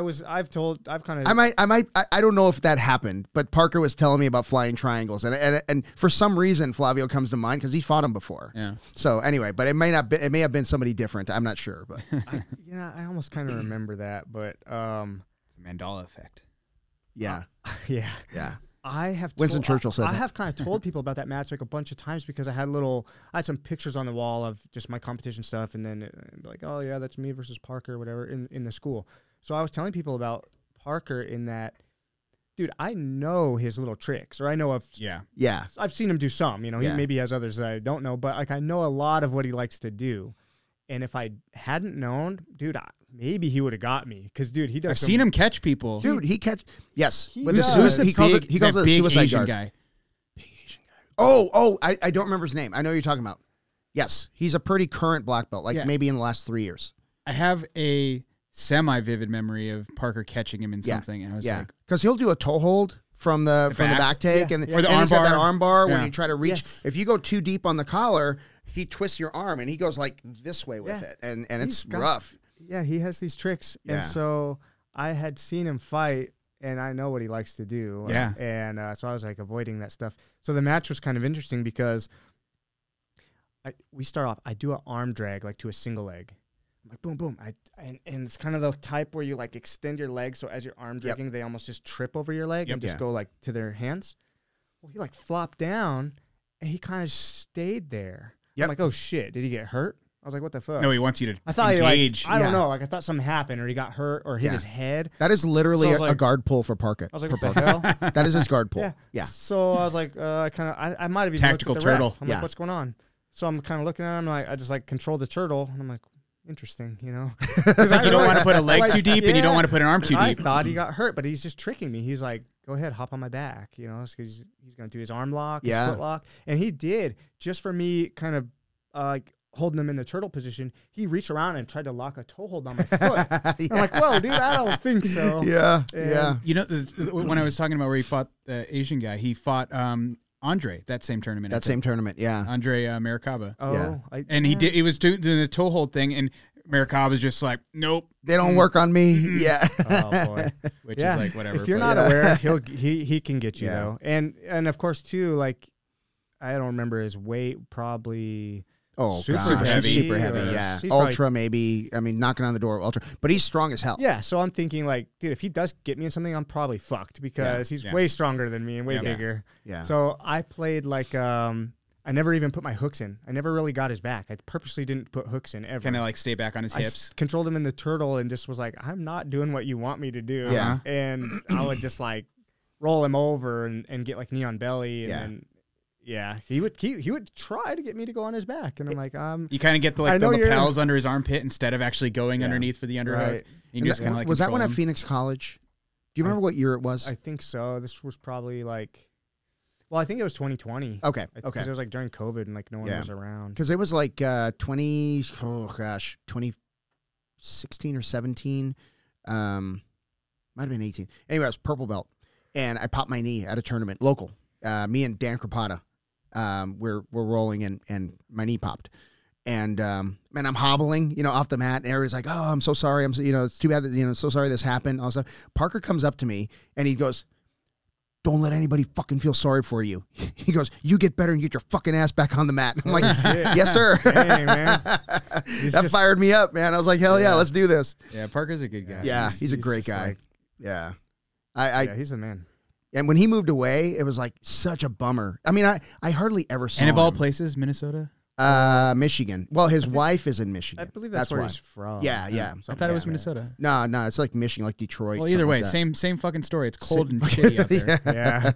Yeah. I'm sure he's like second guessing it right now. Yeah, he might be. It's probably pretty cold there. Yeah. With the polar vortex and shit. Oh gosh. Yeah, that crazy. was that was 2020. Actually, NABJJF were making like frequent tournaments in Phoenix during the COVID years because California's like restrictions were way worse or whatever. Well, I think the first tournament we had in 2020 was grappling. World League. Yeah, World League. Oh my god! You remember how much of a shit show that was? It's not their fault. It went until like 1 a.m. Dude. I had people. Yes, I had white belts on the match at like 11 o'clock at night. I was coaching white belts at like 11. I don't know if the tournament went till 1 a.m. That was the first and last tournament I did. That's probably when it wrapped up. Yeah. I remember like we drove back to Tucson and it was like probably 2 a.m. or something like that. Oh my gosh! So you would drive back same day? Oh yeah. Oh, I always did. Hell it's only like 2 hours, but like if you're getting out at 1, dude, you're getting home at 3. If I'm in Goodyear at 10 p.m., I'm sleeping somewhere in Goodyear. Dude. I'm crashing on a couch or getting a hotel. It was in Scottsdale. It was up at the Westworld. Hell no. No, I remember like we were doing. So they did the nogi first, and I remember we were all just sitting around waiting for. They're like, we were scheduled an hour ago, and they still haven't like. Because I was with Paris Sanford was in my division. Yeah. A couple of other guys, and we were just like, "What the fuck is going on?" It was. Remember, there was like a couple mats like right here, and then like way across the thing. A few like I mean, it wasn't. They a couple. split it. Yeah, there was a lot, but it was like they were so far away. Yeah. And I would have a student fighting right here, and then one fighting way over there. It's like not even. It's like barely in eyesight. Like, where is he? On the complete opposite side of the event. And then the event, check-in where you had the scale, like on the other side of where the person has the little reader because they wanted to maintain at least 3 feet with the plexiglass. And people are literally like putting their hand on the table, standing on the scale. Like, wow, you're really under. Thanks. Diet went well. Yep. Oh my gosh. Yeah, that tournament was a shit show. I remember it was not their fault though, man. They had it did. They improved every time. Yeah, like that's true. I can't remember why I didn't fight at that one. I think that was probably when I had a knee injury. Actually, Okay. So it was just fucked up, but I had like all my newer white belt students were fighting in it, and that was exciting to me. Like I didn't even care about competing because it's tough to like compete and coach. That's such a long day. I got double gold in that one. Yeah. One in the gi and no gi. Oh, yeah. The gi I should have lost, but because I knew the rule set, I won. Oh, I remember that. So I got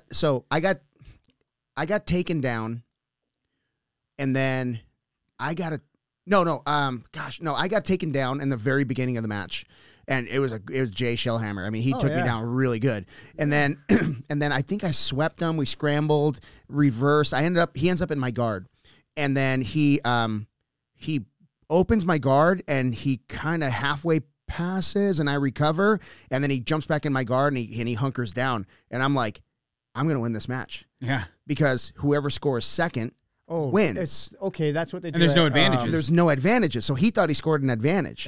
He's like, I didn't get advantage. I was like, yeah, they don't have advantages. And he goes, well, how did you win? I was like, I scored second. It's in the rule book. Sorry, buddy. Wasn't like Carla like pissed? Yeah, no. He never gets pissed. Like, no, not him. Carla. No, that was when we fought in Fight to Win. Oh, was it the Fight to Win one where she was all like, she was mad at me. Yeah. But he's scrappy, dude. I was training with Jay during my Soul Fighters days with him over there. Like that was the other guy I forgot to mention. Dude, he had blood on his gi when we did the Fight to Win. I was intimidated. Like blood on it. I'm like, what the fuck? Is he a butcher? What the hell? How did you warm up? Yeah, I had a lot of three dead guys. I had a lot of good rounds with Jay, and he would be there too at that school in Glendale. Yeah, man.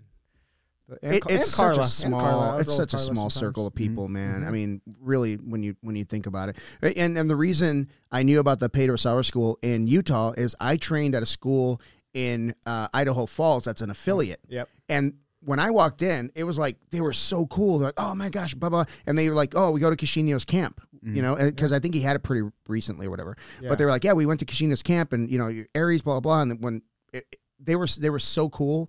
Just because of that connection with Kishino. Kishino's like the key to a lot of different things. Yeah. Like when I did Worlds and I fought this Japanese guy in the first match. And like afterwards, him and his team came up to me and they're like, because they saw the Aries stuff and they're like, Kishino, you get to train with Kishino? And I was like, yeah, he lives in Arizona. I see him every once in a while. Right. And they're like, they're from Japan. Like they barely spoke English. Yeah. That's like, a whole world away. Right. Yeah. And he's in Europe right now, or doing Europeans. Yeah. Doing that's next weekend. So, it started today.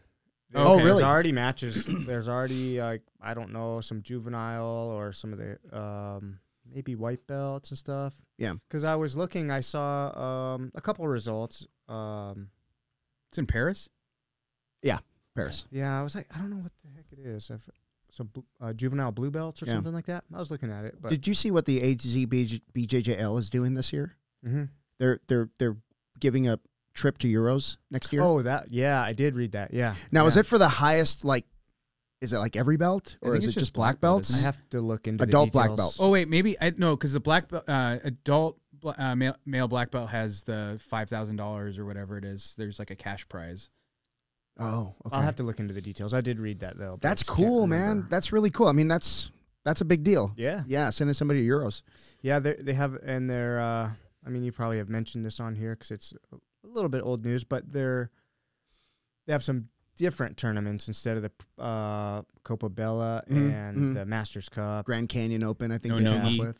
So that's like the real change is because this is something like I think if you don't really read and look into it, you're like, oh no, Copa Bella, they got rid of the girls. No, the girls are allowed at all the tournaments. It's not like it's just they're making a bigger tournament because they're including everybody. Yeah. So it's not like they're saying no more girls. It's like, well, it's just the Copa Bella didn't have the biggest turnout, and probably the Masters Cup, and even the real change though is no gi state because. No one goes.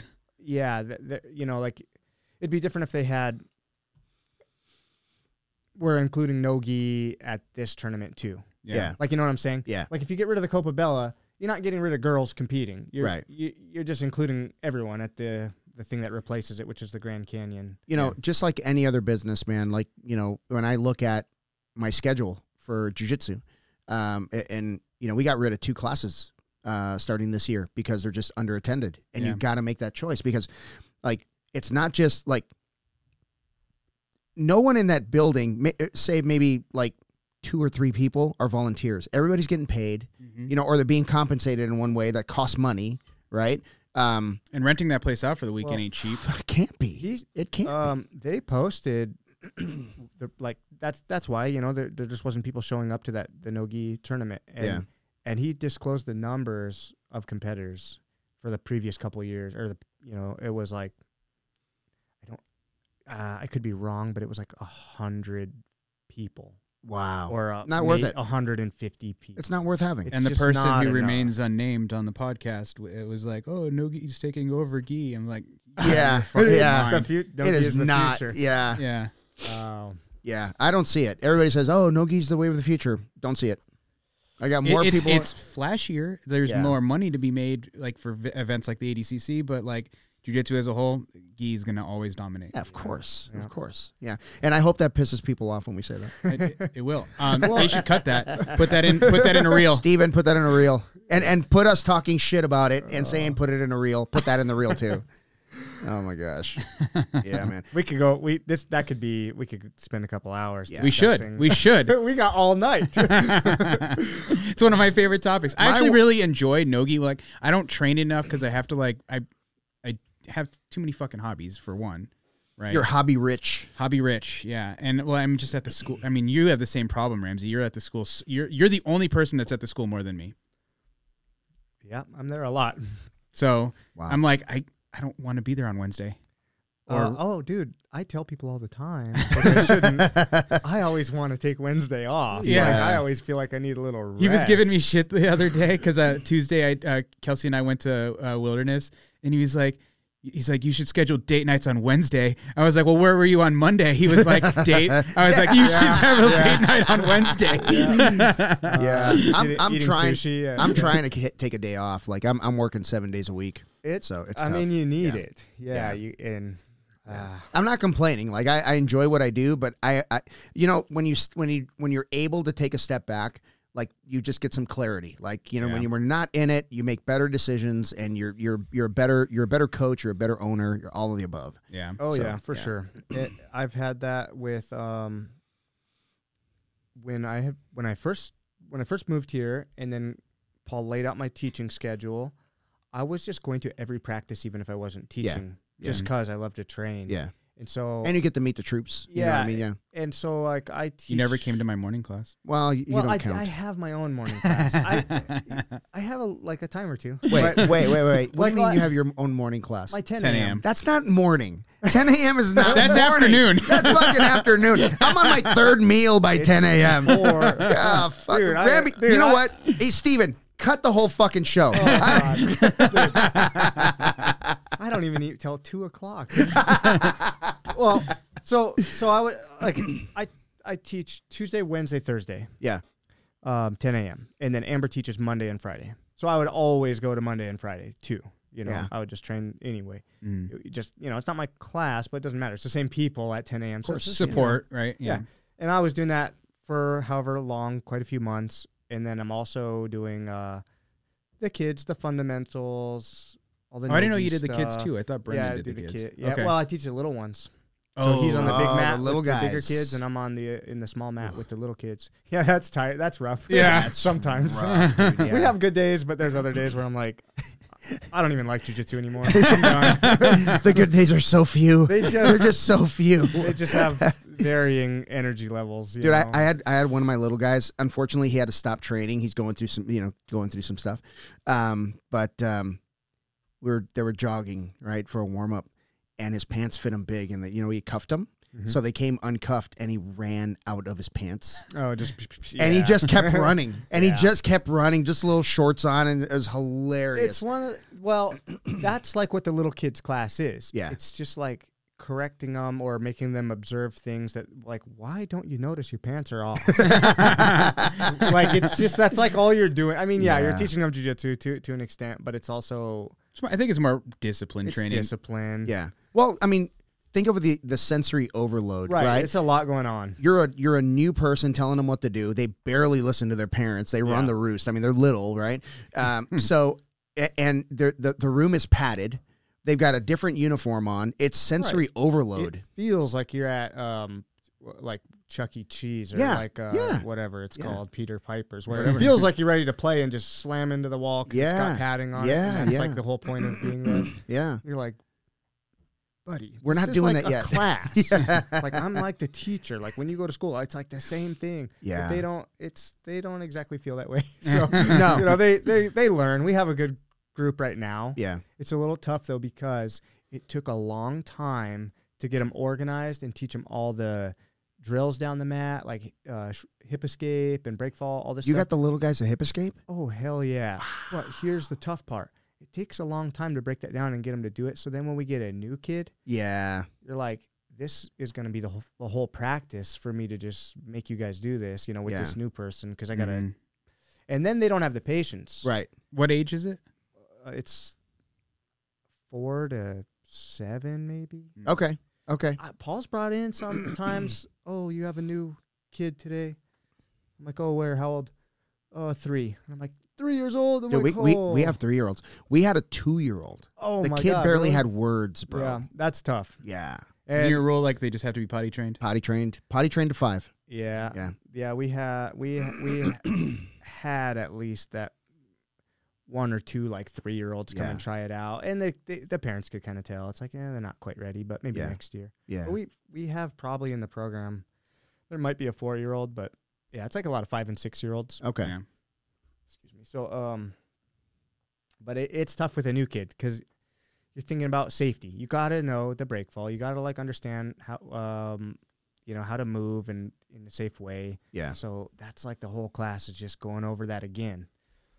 So, which is not terrible. It's not, but it's boring to the other kids. Yeah. And it's kind of hard to keep their attention. Like it's not hard. It's like impossible. Impossible. To keep their attention. And because I'm like, hey, I know you guys know this, but just have the patience and let me show it again. They're like, is the class an hour or is it bouncing half off the hour? wall, spinning in circles? Is it a full class or is it like a half-hour class? It's 50 minutes. Wow. So okay. Yeah. Okay. Yeah, it's not a full. That's a lot of attention. We do 30 minutes. Yeah. Yeah. We've man.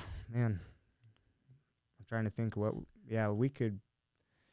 I think in the beginning it might have been an hour, and then Paul said line them up a little earlier. It's too long. But sometimes I end it late because I'm still. I don't know. It just takes a while to express to teach them what I want to show them that day, and then I've never ended it late. Oh man, I do sometimes. Early mostly. Yeah. I do end it late a little bit. Good for you, man. That's good. Well, it's kind of like if they're enjoying it and they're doing it right, just keep going. Yeah. Then you're kind of like, let's just squeeze in one more round because now I got them rolling. Yeah. Oh, cool. And they're doing from the feet, slap hands. They just do their moves. Yeah. And that's pretty fun to watch, but only one at a time, like one match, one. So everyone's lined up on the wall, they're watching, and it's just a 1-minute match. Yeah. So then it's not too long to just sit there and watch. Yeah. So when the kids get to 5 years old and they're knocking on the door 6, we move them to the regular kids class. So we do have some younger kids there, which is tough. But I have a teens class 3 days a week. So my teens, Monday, Wednesday, Friday, they train, and it's like almost like what you would have for a kid's competition class, you know, we do the technique, but the drills are harder, and I don't give them a lot of slack. I expect them to know certain things, and we can do a little bit more technical stuff. But I tell them if they stay for the regular kids class, I tell them this all the time. I was like, I'll pull them, and I'll be like, what's your job today? And they're like, I know to lose. Yes, you're going to lose in this class because they're so much bigger than everybody else, right? Yeah. So the little kids love it because they can take them down and, strangle them and stuff. So it's pretty fun. But so I have my regular kids class that's like 6-ish to 10, and teens goes from 11 to 15. And so, but everybody's allowed to go to no-gi days, Tuesday, Thursday. Oh, okay. So I think we do a similar thing. Yeah. On Wednesday, Brendan teaches kids on Wednesday, and I have a fundamental no-gi class for adults on Wednesday. So while he's teaching the kids, I'm in the other room with the adults. But I think that all the kids can go to Brendan's no-gi class. Oh, that's cool. I'm not 100% on that, but it seems like I've seen them there where I'm like, you're one of the little ones. What are you doing here? Yeah. But On Nogi days, when this kid Wyatt, he's one of the bigger kids. He's like, "Hey, coach, do I have to lose today?" I'm like, "Nope, not today." He's all excited. He gets all excited. Yeah, it's fun, man. It's rewarding. You know. And it's probably the more challenging thing I've ever done in my life. Dude, it is. It really is. I had a lot of days where I was like, man, I might have to tell Paul, like, I can't teach the kids.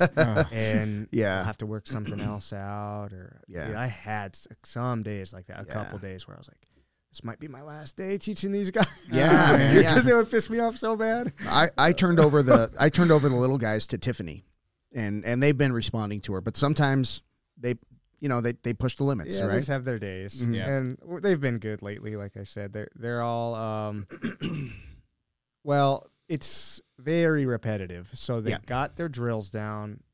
It took a while to figure out the structure, like how they even learn. Because at my school in Tucson, I didn't have little kids. It was actually, it started 5 and up. Okay. And then I had to change it. I just made it 7 and up. Yeah. Because I was getting like a 5-year-old, but then like all the other kids in the class were like 10 and 12 and stuff like that. And so it just was 2 separate.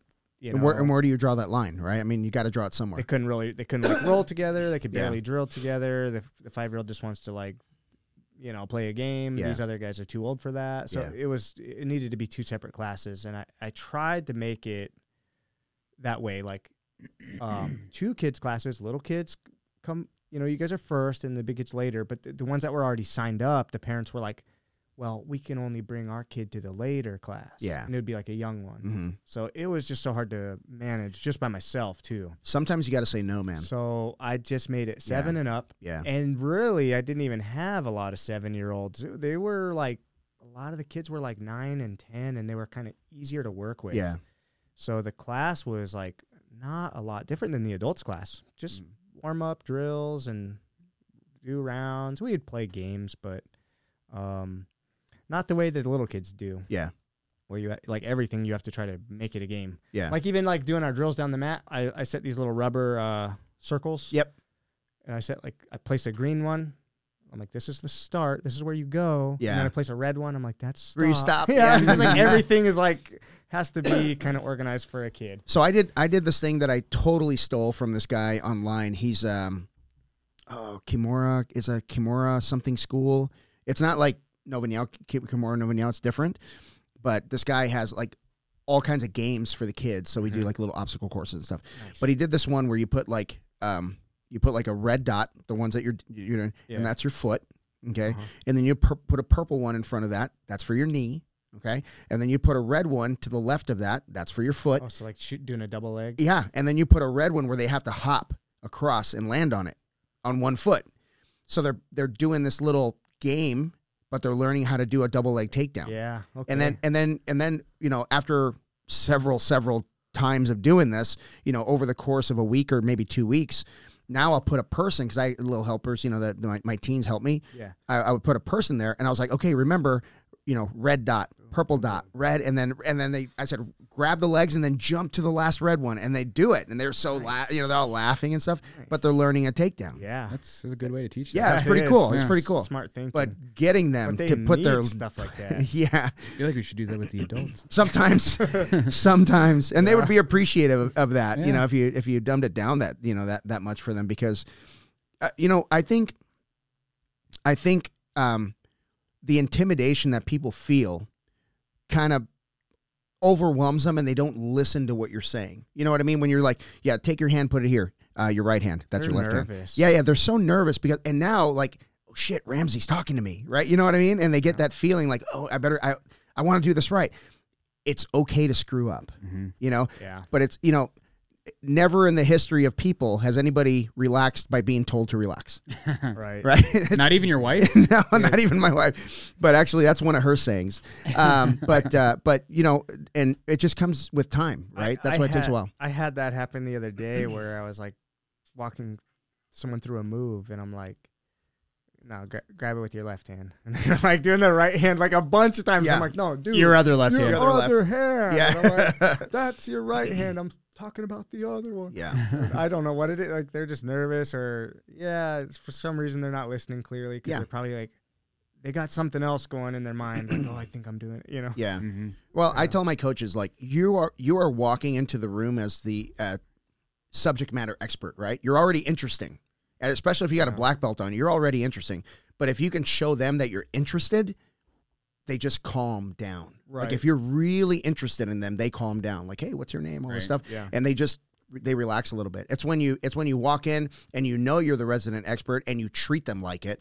That's when they kind of shut down, and that's when they get nervous. So you got to really show interest in their learning, right? In the learning of process of jiu-jitsu, and let them know, like, hey, we practice here, right? So we don't screw up outside those doors, right? Yeah. So I try to break. I mean, that's like I think it's part of like the culture that your class that anybody builds in their class. Like if you build that like idol worship style of class, I think that's when you get those students who are nervous to talk to their coach. Yeah. Right. But if you teach them like, hey, I'm just another dude that does jiu-jitsu. I've just done it longer. Right. Yeah. Like just started before you. Yeah. That's because I'm like, what do I call you? Sensei, coach, master? Yeah. I've had that question before. I'm like, call me Tojo. Yeah. You know? Yeah. I do like sensei, actually. Yeah, you like sensei? It'd be okay. No one calls me that. Yeah, but I mean, you know what I mean? Like, get away. And every once in a while you run into like some old school people who are like, they'll turn away from you when they're tie their belt because, you know, it's more respectful or whatever. My kids do that. I'm like, I don't care. No, the kids do that. Here's the thing. I like to teach people etiquette, not because I'm overbearing. It's because if they go to your school one day or your class one day, I want to make sure that they address you properly. I want to make sure they bow in and out. I want to make sure that they're being, showing that respect for the facility, right? Mm-hmm. And it starts with us, right? Sure. At our school. That's why, some of that etiquette needs to die. I don't know. I don't know. I don't know that it needs to. We'd have to get into specifics on that. I kind of like all of it. I think it's all good still. Yeah. I mean, bowing on and off the mat, I do that always. 100%. I like all that stuff. Yeah. Did I tell you? I'm sure I didn't tell you. I've told him.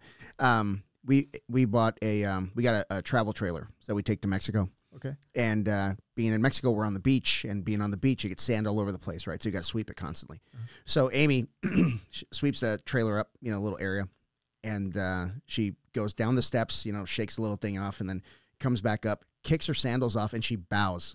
Dude, into the trailer. Dude, I have done that going like into a store, like through a door. I don't know what it was, but I just did that. And you're like, oh, you idiot. And dude, my friend and one of my students in Tucson, a great friend of mine, Jordan, he told me he met a guy. He's a car salesman, and when he met him and went to shake his hand, he did our.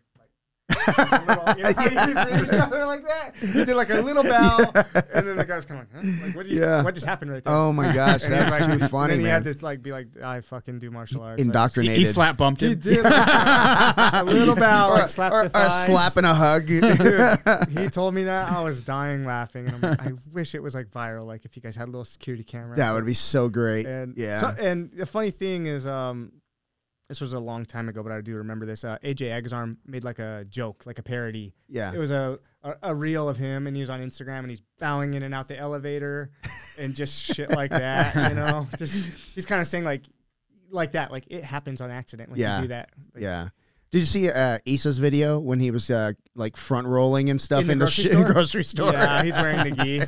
Dude, who says you can't go out in your gi? That's one thing I don't do. I live like so close to the school. Yeah. I could just make my life maybe easier. Just put on my gi and drive over there in the gi. But I only do that. Way. I only do that when I'm going to Paul's open mats. Number one, I don't need to get gas because it's so close. And number two, it's so hard to find a spot to change. That's what I'm saying. It'd be easier if I did that, but it's just something about it. I've always just disliked that.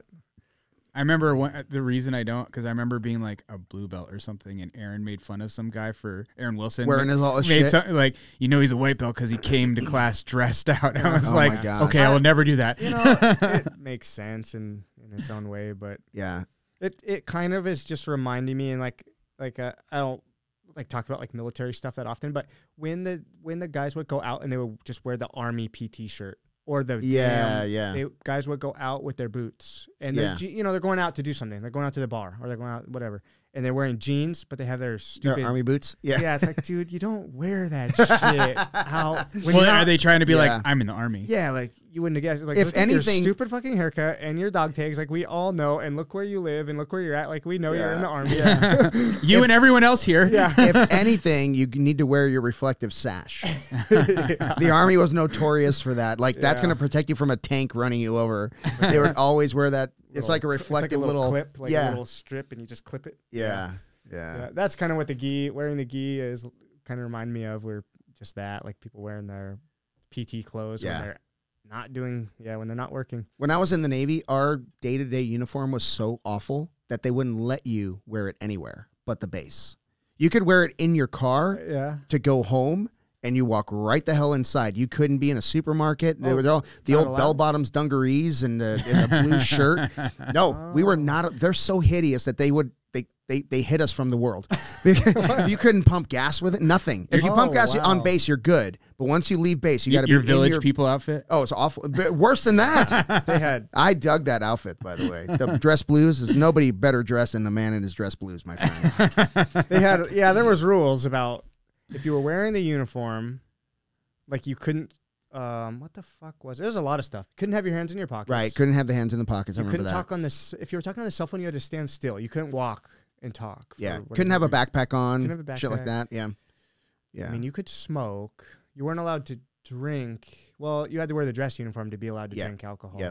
There's like a lot of rules involved. Some of them are silly, but and of course the hat. Like if you went into a building, the hat came off. You could not wear a hat indoors. But There's, you like, guys stuff like salute indoors, right?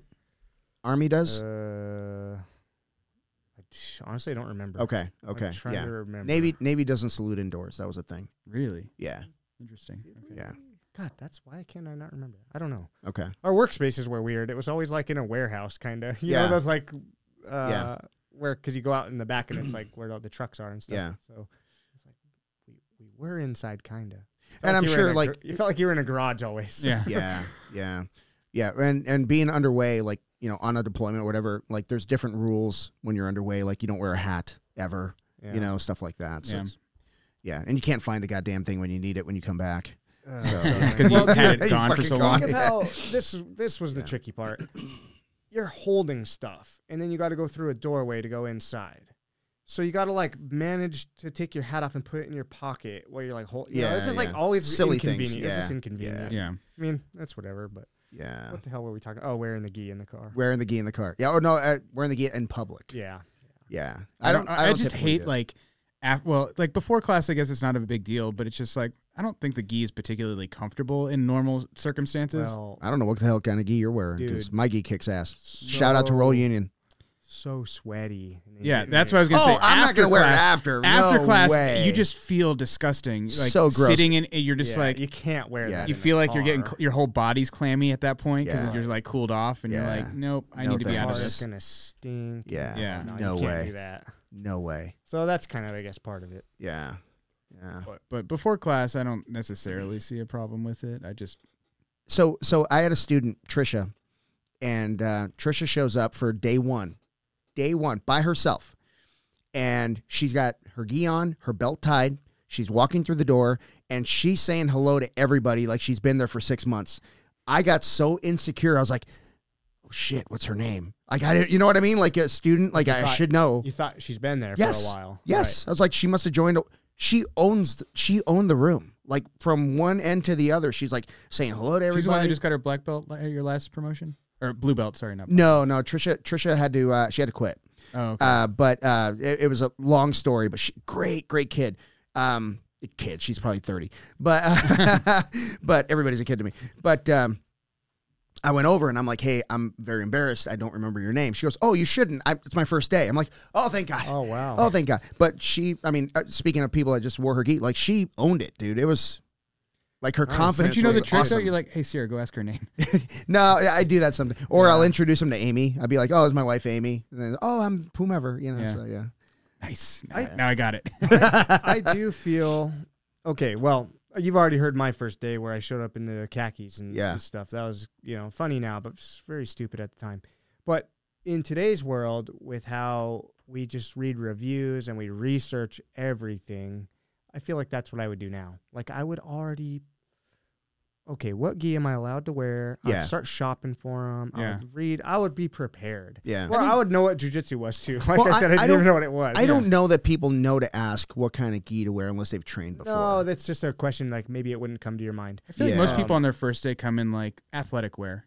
Yeah, they Yeah. should. I have had students like that would come to the school, and they actually it's like what I was saying. I didn't know what jiu-jitsu was, but this was a little different. We didn't really have you didn't look up stuff so Right. much. Yeah. It's just part of our culture now. We research and the reviews and everything. But anyway, they didn't know what jiu-jitsu was at all. They were wondering about, are we breaking boards? They just had no. Yeah. They just didn't know. No, they Oh, I'm good, thank you. don't need gi to break board. It's just interesting to me because I'm like, man, didn't you kind of like think to look it up a little bit? Or I'd be like, no, what we're doing is like wrestling, and they're like, oh shit. Mhm. I'm like, dude, I'm looking up everything, and I always use it as an example, like, plan on buying a bicycle so I can just ride to the school. Mm-hmm. But I'm gonna really look into it and know exactly what I need and what I want. So Get when a I go, fixie. So when I go to the bike store, Don't get a fixie. Get a fixie. I'm not gonna be like Get a hybrid.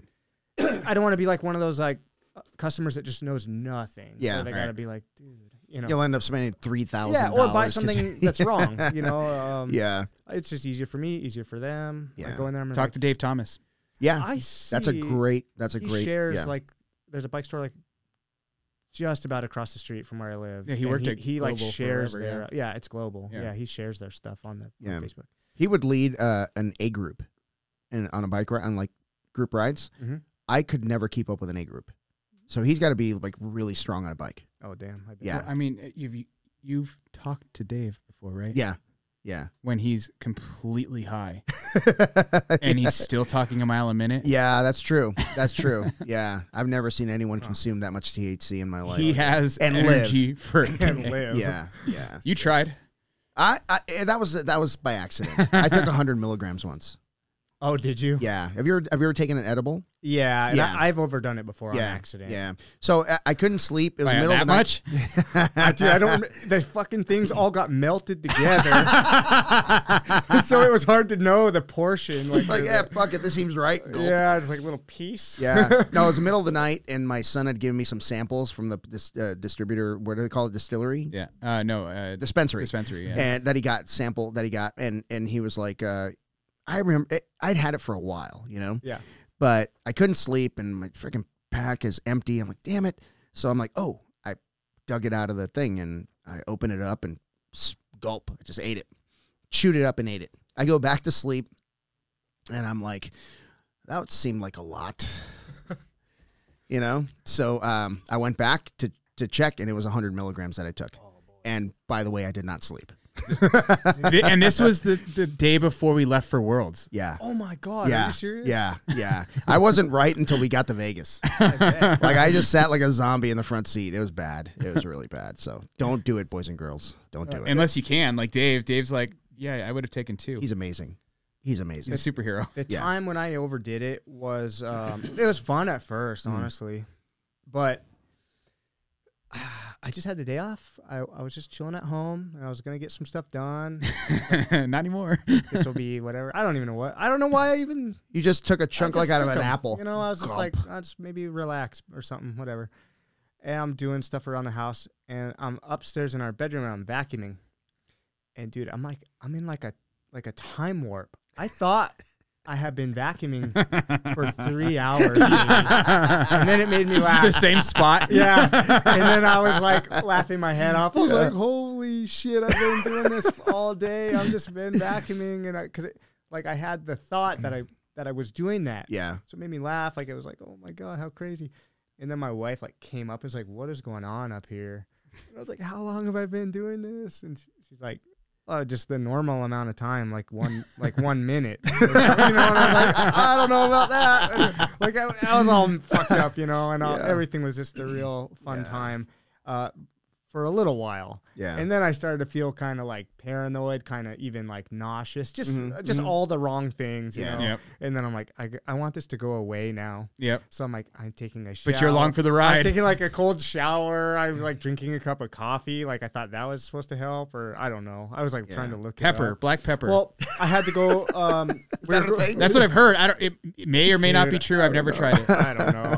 Well, we had to go over to my grandparents' house it was actually, now I think about it, it was New Year's Day, so they had a dinner and stuff and go over there, family get together, you know. And I'm like, I can't go. Like, I don't want to go. I'm not right. And so, I wasn't having fun anymore. Like I said, I was feeling all fucked up. So I just went over there and was like, I'm just going to try to act normal. Maybe they're not going to notice. So I just didn't say much for a long time. Yeah. But damn, that was yeah. I just turn into a vegetable. Little I bit take fun, like a little but- too much. I just like, I can't move. Yeah. Yeah. Man, Whoops. that was a bad night. Sounds like it. See, Yeah. that's why I like either like vaping it or smoking it, because it's just like Yeah, you can. It's just all right. You got a half hour to an hour, and you're gonna mellow back out. An edible, it's like you're along for the ride. hold on to the Well, ground. Yeah, Right. Like, I You're didn't know along for the how ride. long I was going to be feeling that way. It was starting to like make me just paranoid, Yeah. kind of, because I'm like, Yeah. holy shit, this is ruining my whole day. And Yeah, Are you gonna get demonetized because we're talking about weed? I don't know. I'm not monetized, so Well, you guys are the ones that are What like, do I oh, you care? can't have alcohol. But we do. this is all excuse me. allegedly. Alleged. Yeah. Alleged. Yeah. Yeah. I I mean, it may or may not have happened. Right? this is all hypothetical. All hypothetical.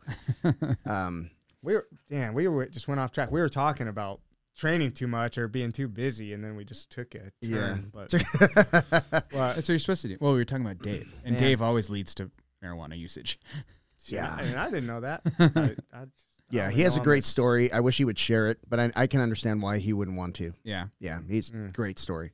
Danny's the other one. Danny like smokes like fucking like meth weed. Oh God. It's like I can't remember what it's called, but it's basically like Let's just, not put him on blast, dude. Oh, I'm surprised you didn't talk about it. No, I want to talk about what they want to talk about. Like I told Ramsey, you can share as much or as little as you want. You run the show right now. Thank you, I do. Well, No, you don't. it seems I might be one of the only people I know that doesn't smoke weed. I feel like everybody does. Yeah. And you know what? I realized this long time ago when I was a kid. I feel like I busted my family members smoking weed, and I'm like, holy shit! Like when I'm a little, Yeah. I went into my uncle's house one time, and he was like hiding this pipe under the table, like, hey. Yeah. And I was like, dude, I know what you're doing. Holy shit. I was like 10, I was probably 10 or 12 or something. Oh my And God. I'm like, damn, everybody's smoking weed. Well, I remember when I found out. So, like my older brother, he's my half brother on my dad's side. He was kind of like estranged a little bit from their family, and then like shortly before I turned 21, we reconnected via. It was either MySpace or Facebook. I can't remember at that time, but it was like that, which was kind of cool. But we were talking about like old family stuff because my father passed away from cancer when I was 10. So I was a kid. I was a little kid, and my brother David was telling me how like our dad was a pothead, and I was like, You're like, what? I never even fucking noticed because I'm just a dumb 10-year-old. Yeah, Like yeah. I don't even think I knew what weed was. I mean, I remember doing Dare. Remember the? Oh yeah, of course. But I'm like, yeah. really? It's not like you know what a high person really looks like, no. right? And I was like, Yeah. huh. Yeah. I think my dad was high a lot Yeah, because I remember we used to sit and me and my little brother would sit in the bed with my dad and we'd watch Star Trek on TV. And my dad was probably stoned off his ass when we were doing One that. thing I don't do is I don't do it outside of the house. Yeah. I won't. I just don't. I don't go anywhere. I don't do anything. I rarely do it outside. Yeah, it's basically like bedtime. Yeah. That's like it. Yeah. Yeah. That's I think most Yeah. of the guys I know or the people I know. Yeah. But it is funny to think about.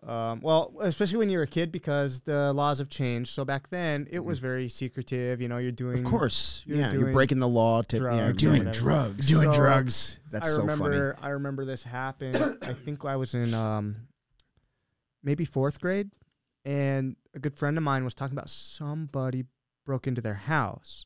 And I'm like, holy shit, this is like insane. Like, why would they do that? Like, because we didn't live in a bad neighborhood or whatever. Mm-hmm. And I was like, did they like steal your TV? And he's like, no, they stole all my mom's like really expensive tobacco. And dude, I knew. Oh, I was like, shit. I'm like, That's not tobacco. Like, bro. Oh, I bet your mom was pissed though. I bet your mom was really fucking pissed. But These days, you'd be like, "Oh, they probably stole her tobacco." It's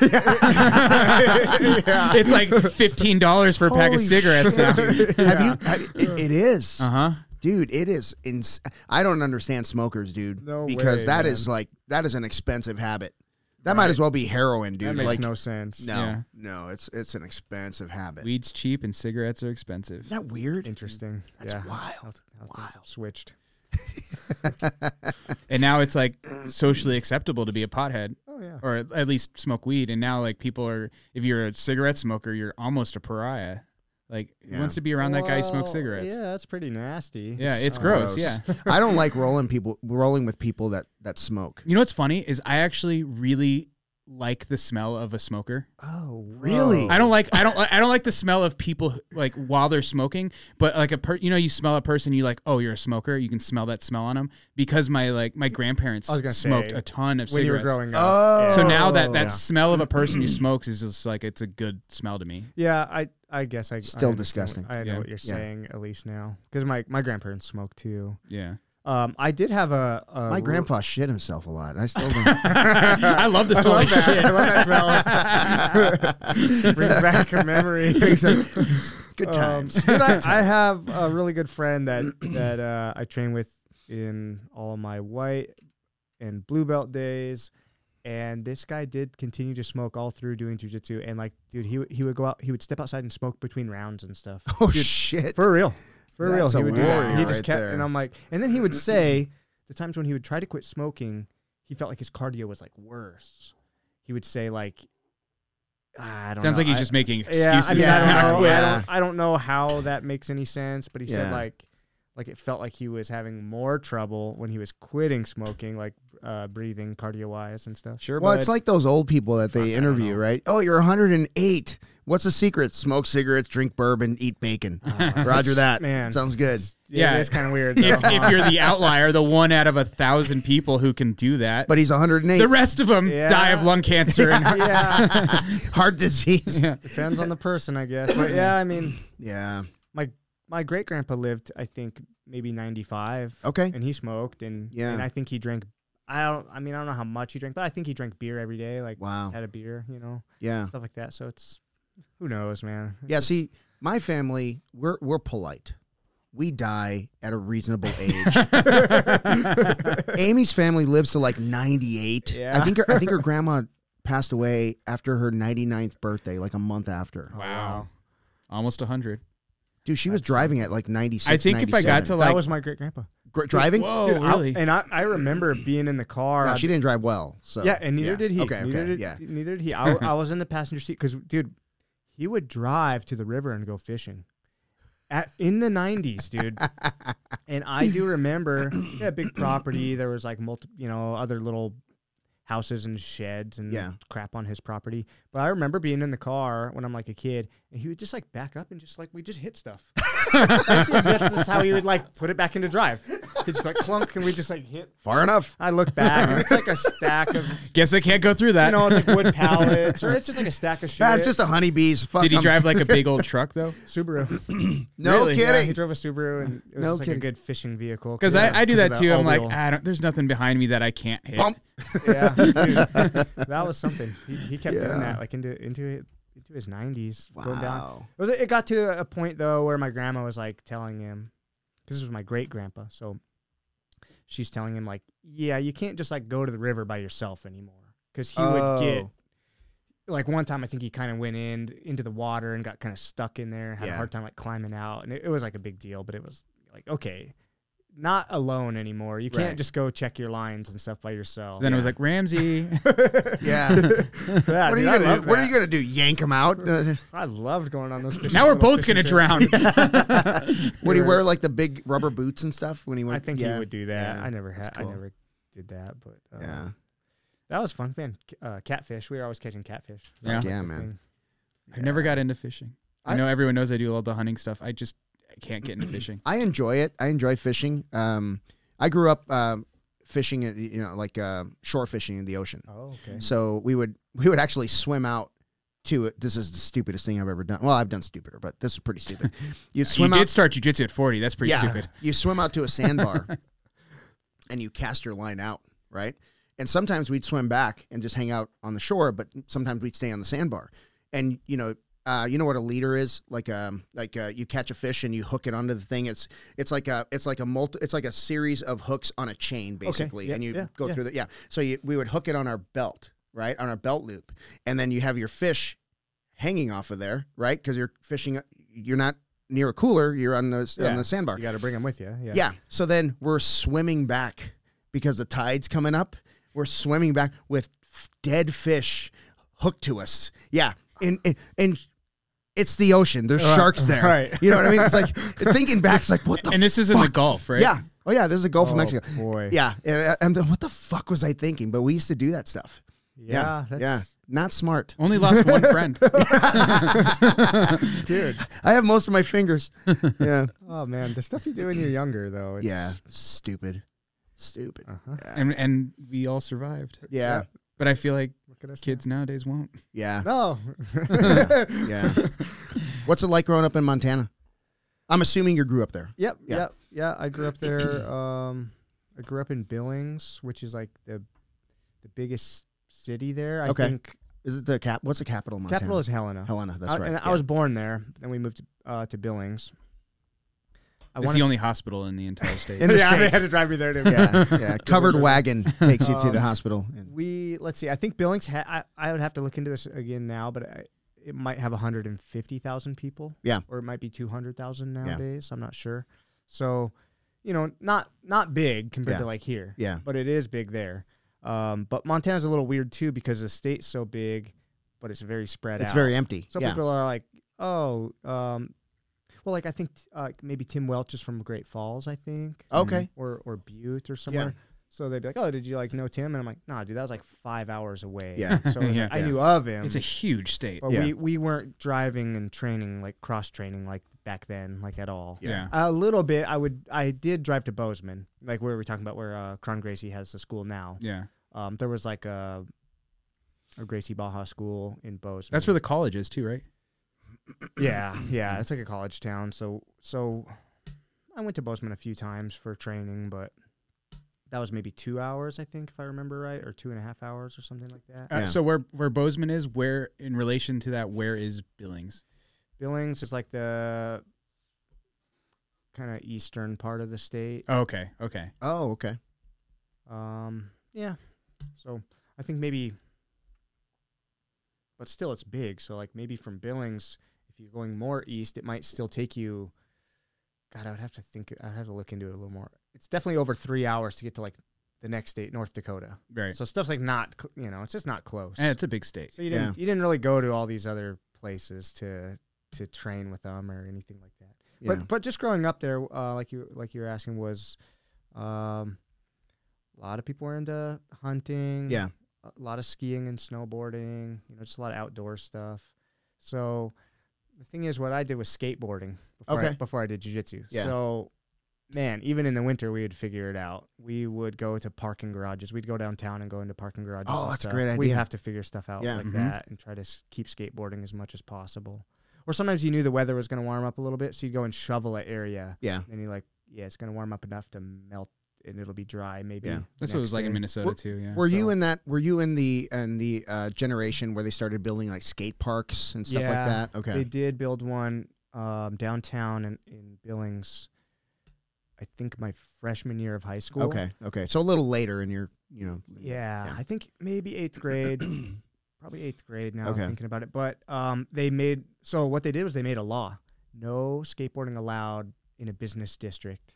Oh, wow. So now you could not be skateboarding like any downtown, like where all the good spots were that we like to go. Hashtag skateboarding's not a crime. Dude, I got a citation and they took my skateboard and I never got it back. And my mom had to go to court with me and we had to pay a fine. It was like $100 for skateboarding at like a Wells Fargo. But you never got your board back? No. Even after you paid the fine?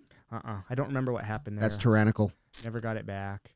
And so that's because they had the skate park, and they're like, we built up skate park, and that's where you go now. And, I'm sorry, I thought I this was on America. my way. That's what I think. I was on my way to the skate park. But dude, the thing about it, what every skateboarder kind of feels is like the skate park is training to go to the street. Yes. Like you skate on these stairs or grind this rail here, and then you find like the real one in the streets, and that's more fun. Dude, it's just like the real deal. I love the eat shit videos for skaters. Yeah, Those are my favorites. Some of them are hard to watch. I mean, because you lived it. I didn't, so I just laugh, you know. Yeah. But yeah, they eat shit. Hey, bad. I watch jujitsu injuries all the time too. I love all of it. He was what were the one that you were watching? I think the same You're going to injury. be way more specific. I think the same injury today. you I watched got. 10 hours today. He was sending me videos of like people tearing their LCLs. I'm like, hey, he's like, hey, check this out. And you hear this like, you know, when they were doing the moves, like, oh, bleh. Yeah. And I can't handle that stuff. You should see my algorithm. Ugh, so bad. Dude, that's porn and dude, I hate if you ever see like where their tibia breaks or whatever, that's like the worst. And that's in MMA and kickboxing and stuff too. That's like the worst. Yeah. Thing. And you see that sometimes in those skateboarding videos, and it's just like, oh my god. You see their like leg kind of like flopping. Like, there was a snowboarding video where a guy, he was doing this like long jump and he was jumping across something, and it was like a ramp to launch and a ramp to land. Mm-hmm. And he hit it.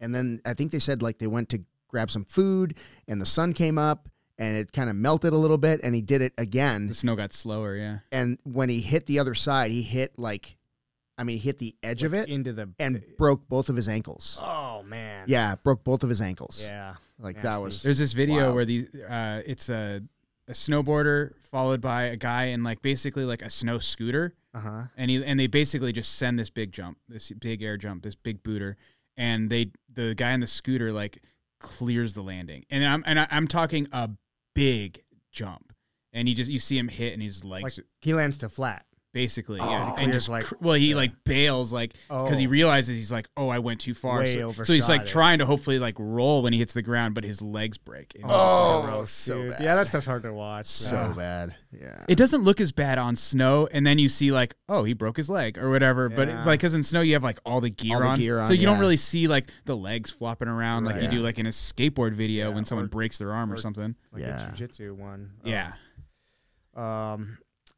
One guy I trained. This is a viral video that's from like the scissor takedown. Yeah, there's a guy I train with in Salt Lake City, and that video gets shared a lot. He's a big ass dude. He's like a fucking bodybuilder. Mm-hmm. And he tried to do like that scissor takedown on someone, and it like snaps their leg. Folds and it's his so leg in half. gross. Yeah. It makes a sound, I think, from what I remember in the video. Ugh. And I was like, oh. There's that guy. I could say his name. His name is Kent, but it was an accident. It was an accident. Shout out to Kent. I think. I mean, I don't think he purposely meant to do that. No, I'm sure you don't go in with the it's attention. a hard one to do it's right. Like, dude, Kent, you're fucking like 220 pounds, and you're just a solid. Like, I don't know. That's a weird move for you to do. So did he win then? Hell yeah, he won. Yeah. That's a verbal tap. Dude, Submitted so the thing about this guy, this is interesting. He would do like, the choke where you grab the gi and you hide your own hand. Like you usually do it inside the close guard. Mm-hmm. What do they call that? Wait, not an Ezekiel choke. No, it's like an old school move. You would be in someone's close guard. You grab their gi like this. You grab their other lapel, their other collar, and you kind of just punch them in the neck and hide your hand. Oh, and it was like a thing that people would do to try to make you open your guard. Yeah, it's almost like try to arm lock. Yeah, and they're stacking you while they're doing it. Yes. What the heck's it called? I don't know. Whatever. You know what I'm talking about? Can you visualize? Yeah, kind of like a bully choke. Yeah, it is, and it doesn't work. It doesn't really work. No. But dude, Kent would do that move. I saw him tap people. They would have mount on him. They would be on top mount, and he'd reach up and do that to them. There's that half guard choke too. Was it just like power, sheer strength? Just strength. Like they couldn't get off the mount. They couldn't get away. Kent can pull it off because you're pulling them in with this hand, and this hand's punching. I'm eating my words. It works, dude. Well, if you're big enough. So I've never like gone to sleep from a choke. I just tap or whatever. I've never had that happen. But he did that to me one time, and I didn't want to tap. I was like, fuck this, because it's like bullshit. Yeah. Like I was in his closed guard, and like that's the other thing. I wasn't doing it to him, which is normally how it is. I was in his closed guard, and he was just reaching up and doing it to me. And I'm like, what the fuck, dude? I'm not like, it just seems stupid, like wrong. Like I'm not going to have to tap to this. Yeah. And I did tap, but it was like, I'm on the verge of like going out. Oh, shit. So I was Okay. very dazed. Like Yeah. I tapped out, he like let it go, and I just kind of like slumped over and just kind of like stared off, you know? He's like, you ready? Like, let's keep going or whatever. And I was just kind of like, what the fuck? Like, I was like confused about it. I'm like, what Yeah. You like happened? brown here? out. Yeah. Just like barely Oh, man. barely kept it together. I did also one time, this was like the same feeling where I'm so confused. I was running through the fire station when I was working at the ambulance company, and someone had left like a cabinet door open, and it was a door that like flipped upward like this. So it wasn't like a normal cabinet. Yeah. It came like up. Yeah. So it was like a horizontal piece, perfectly head level for Oh, me. no. And it was an odd time of the day where like the sun was setting and the way that we were facing. So when I went, I was just running through the garage and the door was open. The sun was shining in, so I couldn't even see.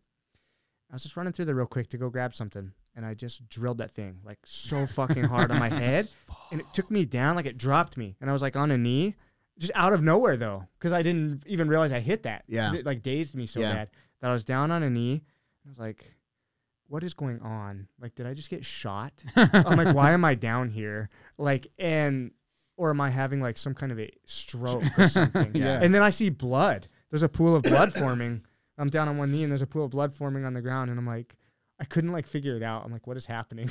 Yeah. And then I like started to kind of come together like, oh, I hit my head. Like, yeah, shit. yeah, that sucked. And then I'm working too. And so I have a huge gash right in the front of my head and then on my forehead. And then like they don't want to report that as an injury because Right. it's wrong that they left the thing Yep. like that. So then It's a they're reportable injury, though. because I'm like, maybe I need to go. Maybe you guys got to take me. I need stitches. And they're like, nah. Like we'll just give you these Band-Aids. And like the fire crew just like didn't even help me at all. Wow. And so then I'm doing the rest of my shift with the big ass like butterfly Band-Aid or whatever. Yeah. That like, you know. And then it's so annoying because all we do is like take people to the hospital. So then when we wheel them in there, the nurses are like, What the oh, fuck maybe happened to you're you? the patient. Yeah. And they're just like, I got shit for it. Like all the rest of the, Yeah. dude, that was rough. You're man. like, yeah, also the concussion I just got. Yeah, Yeah. well, I'm also Yeah. like, I probably shouldn't be the one driving this fucking thing. Like also, you know, with lights and sirens and going through red lights and doing, Oh, my gosh. you know, yeah, I probably did have a concussion because, dude, it dropped me down and I was so fucking confused. If you didn't know what happened, you almost definitely had a concussion. I guarantee it. like Yeah. I didn't at the moment. You know, it took a while to kind of piece it together, but that was something, man. Wow. Yeah, I've never gotten hit in the head that hard. You have. Oh, yeah. Oh, yeah. He headbutted my knee once. That wasn't my first concussion, though. Yeah, so I headbutted his knee, and I landed on his knee, and he didn't get the hell out of the way. Someone's showing a move using me, and he just sat there. So they like swept you or something? Bam! Like, Yeah, I didn't see him, right? Because I got swept like towards him, and I just landed back of my head. That's actually not what happened. I was who are you going to messed believe? up. The guy with the concussion? I was messed up for like a month, dude. Really? Oh, yeah, I was messed up. Dang, man. Yeah. And all I could say was like, I'm concussed. That's all I could fucking get through my head. I'm concussed. Yeah. Yeah. That was funny, though. Yeah, the worst concussion I ever got was in flag football. Oh, really? Yeah, I got hit, and I don't remember. I started running towards the wrong sideline. They're yelling at me. I was like, oh, okay, that's the wrong way. It's like kid soccer. Yeah, yeah. It's like bad. That's the worst concussion I ever got. Flag football. Can you believe that shit? Yeah. Well, I had one when I was a kid too. I had a tree in my yard that was near we had a deck, and we tied up a rope, and you could jump from the deck and grab that thing. So you had to, Yeah. jump and catch the rope, and then you'd swing because of the momentum. Yeah. So it was so fun. But one time I just fucking missed it, dude, and I just like flipped and landed on my back, didn't break fall. Just fucking hit the back of my head. And dude, that time, I don't actually know all the details about that one because I just woke up. Because you were concussed. Yeah, dude, you were like, fucked up. Like, I don't know if I went to the hospital, honestly, or what, but I just like woke up in the house and I'm like, this is like not what I remember. Like, you know what I mean? I lost some time here. Like, I was like, I didn't get up and walk right in there, I don't think. Who am I? Yeah, I was like, oh, interesting. I'm not So outside bad. anymore. Yeah, that was like third grade. Wow. Whoops. That'll happen. Yeah. Yeah. Well, listen, man, we've been going for 2 hours and 17 minutes. Yeah. And I want to thank you for coming on the show. But before we go, let's give a shout out to your sponsors and also let everybody know where they can find you on social media. Oh, thanks. Yeah, sorry, I didn't realize it's been so long. No, it's we were talking about great jiu-jitsu for so long, and then we started. This is a short episode. We'll have to cut some of this weird shit. No, hell no. So on social media, my Instagram is just at Ramsey Green, and Facebook same. Let's see, that's it. I'm not on the other ones. I think those are the only two. Okay. Okay. And I'm teaching and training at Paul School, Aries, Arizona. Every day of the week, you can pretty much find me there. So. Okay. And then my sponsor. If you want to fight him. Yeah. Fight him. That's how it feels sometimes. And then my sponsor is Day by Day Jiu-Jitsu. So this is a company that I'm wearing their a 10-year anniversary shirt. They started in 2013. And that had just formed through a friend of mine, a training partner of mine in Salt Lake City. His older sister went to high school with the owners of this company, and they were living in San Diego at the time. So Day by Day is owned by AJ Mendoza. He is a black belt under Helson Gracie, but he's in Hawaii now. So the company's more based out of Hawaii. But his brother Tim Mendoza does a lot for the company too, and he's in San Diego. He is a black belt under Leticia Ribeiro. Okay. So and then they have a third. There's another brother too, Jeremiah. And he is a black belt and trains. He's under Rodrigo Freitas. Wow. So it's very interesting. All three of the brothers are black belts under just different teams, but it's all good. They train together and everything like that. So, that's just through that kind of that friendship there. And then when they first started, it was like, we'll send you some T-shirts or whatever, and then tag us on your Facebook or Instagram and stuff like that. And then it just went from there, and then they started making the gis. And so, it's been 10 years of wearing their stuff. Wow, that's cool, man. And I think that's there's a Ramsey Green coupon code. Oh, yeah, is there?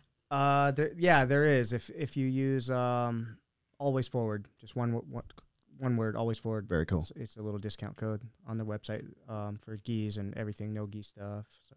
And they look nice. They're good gis. Yeah, great gis. Yeah, thanks. And big thanks to AJ. He really supports me with so much gear and so much stuff, So, and that's been going on for quite a few years. So it's just a continuous support. So that's so cool. Really appreciate him. Yeah. All right, everybody. If you love the podcast or if you hate the podcast, leave us a review. Please share, and subscribe. We're on YouTube. We're on Facebook. We're on Instagram. The website is coming up. We actually have a guy that's going to build our website. So I'm very saying that for 10 I'm years. very proud. No, we've only been on the air for a year. But I've been saying, don't go to the website. It sucks. But I got a guy that's building the website, so you'll be able to support the podcast there. I want to thank BioPro Technologies. Please visit them and get you $30 off your first order if you use the promo code Foxcast. Ramsey, thank you so much for doing this, brother. Oh, thank you so much, Alex. All right. And thanks, Tojo, for joining us. Yes, of course. Always my pleasure. I'll see you on Monday night. All right, see y'all. This episode of the BJJ Foxcast is brought to you by BioPro. BioPro is an all-natural alternative to prescription human growth hormone, which aids in recovery, anti-aging, metabolism, libido, immunity, skin health, cognition, sleep, and stress. Just one vial per day provides a substantial boost to all of these growth factors. Okay, so that's what they want me to say. Here's what I know as an aging grappler. I've been using BioPro Plus and the nighttime variant, BioPro Plus Cortisleep, for several months, and it feels like I've grown a third lung. My gas tank is noticeably bigger, my recovery is faster, and I'm back on the mats much quicker, not just between training sessions, but between rounds. Now you can get $30 off your first order of BioPro when you use the code Foxcast at www.bioproteintech.com. That's code Foxcast for $30 off your first order at www.bioproteintech.com. Thank you, BioPro.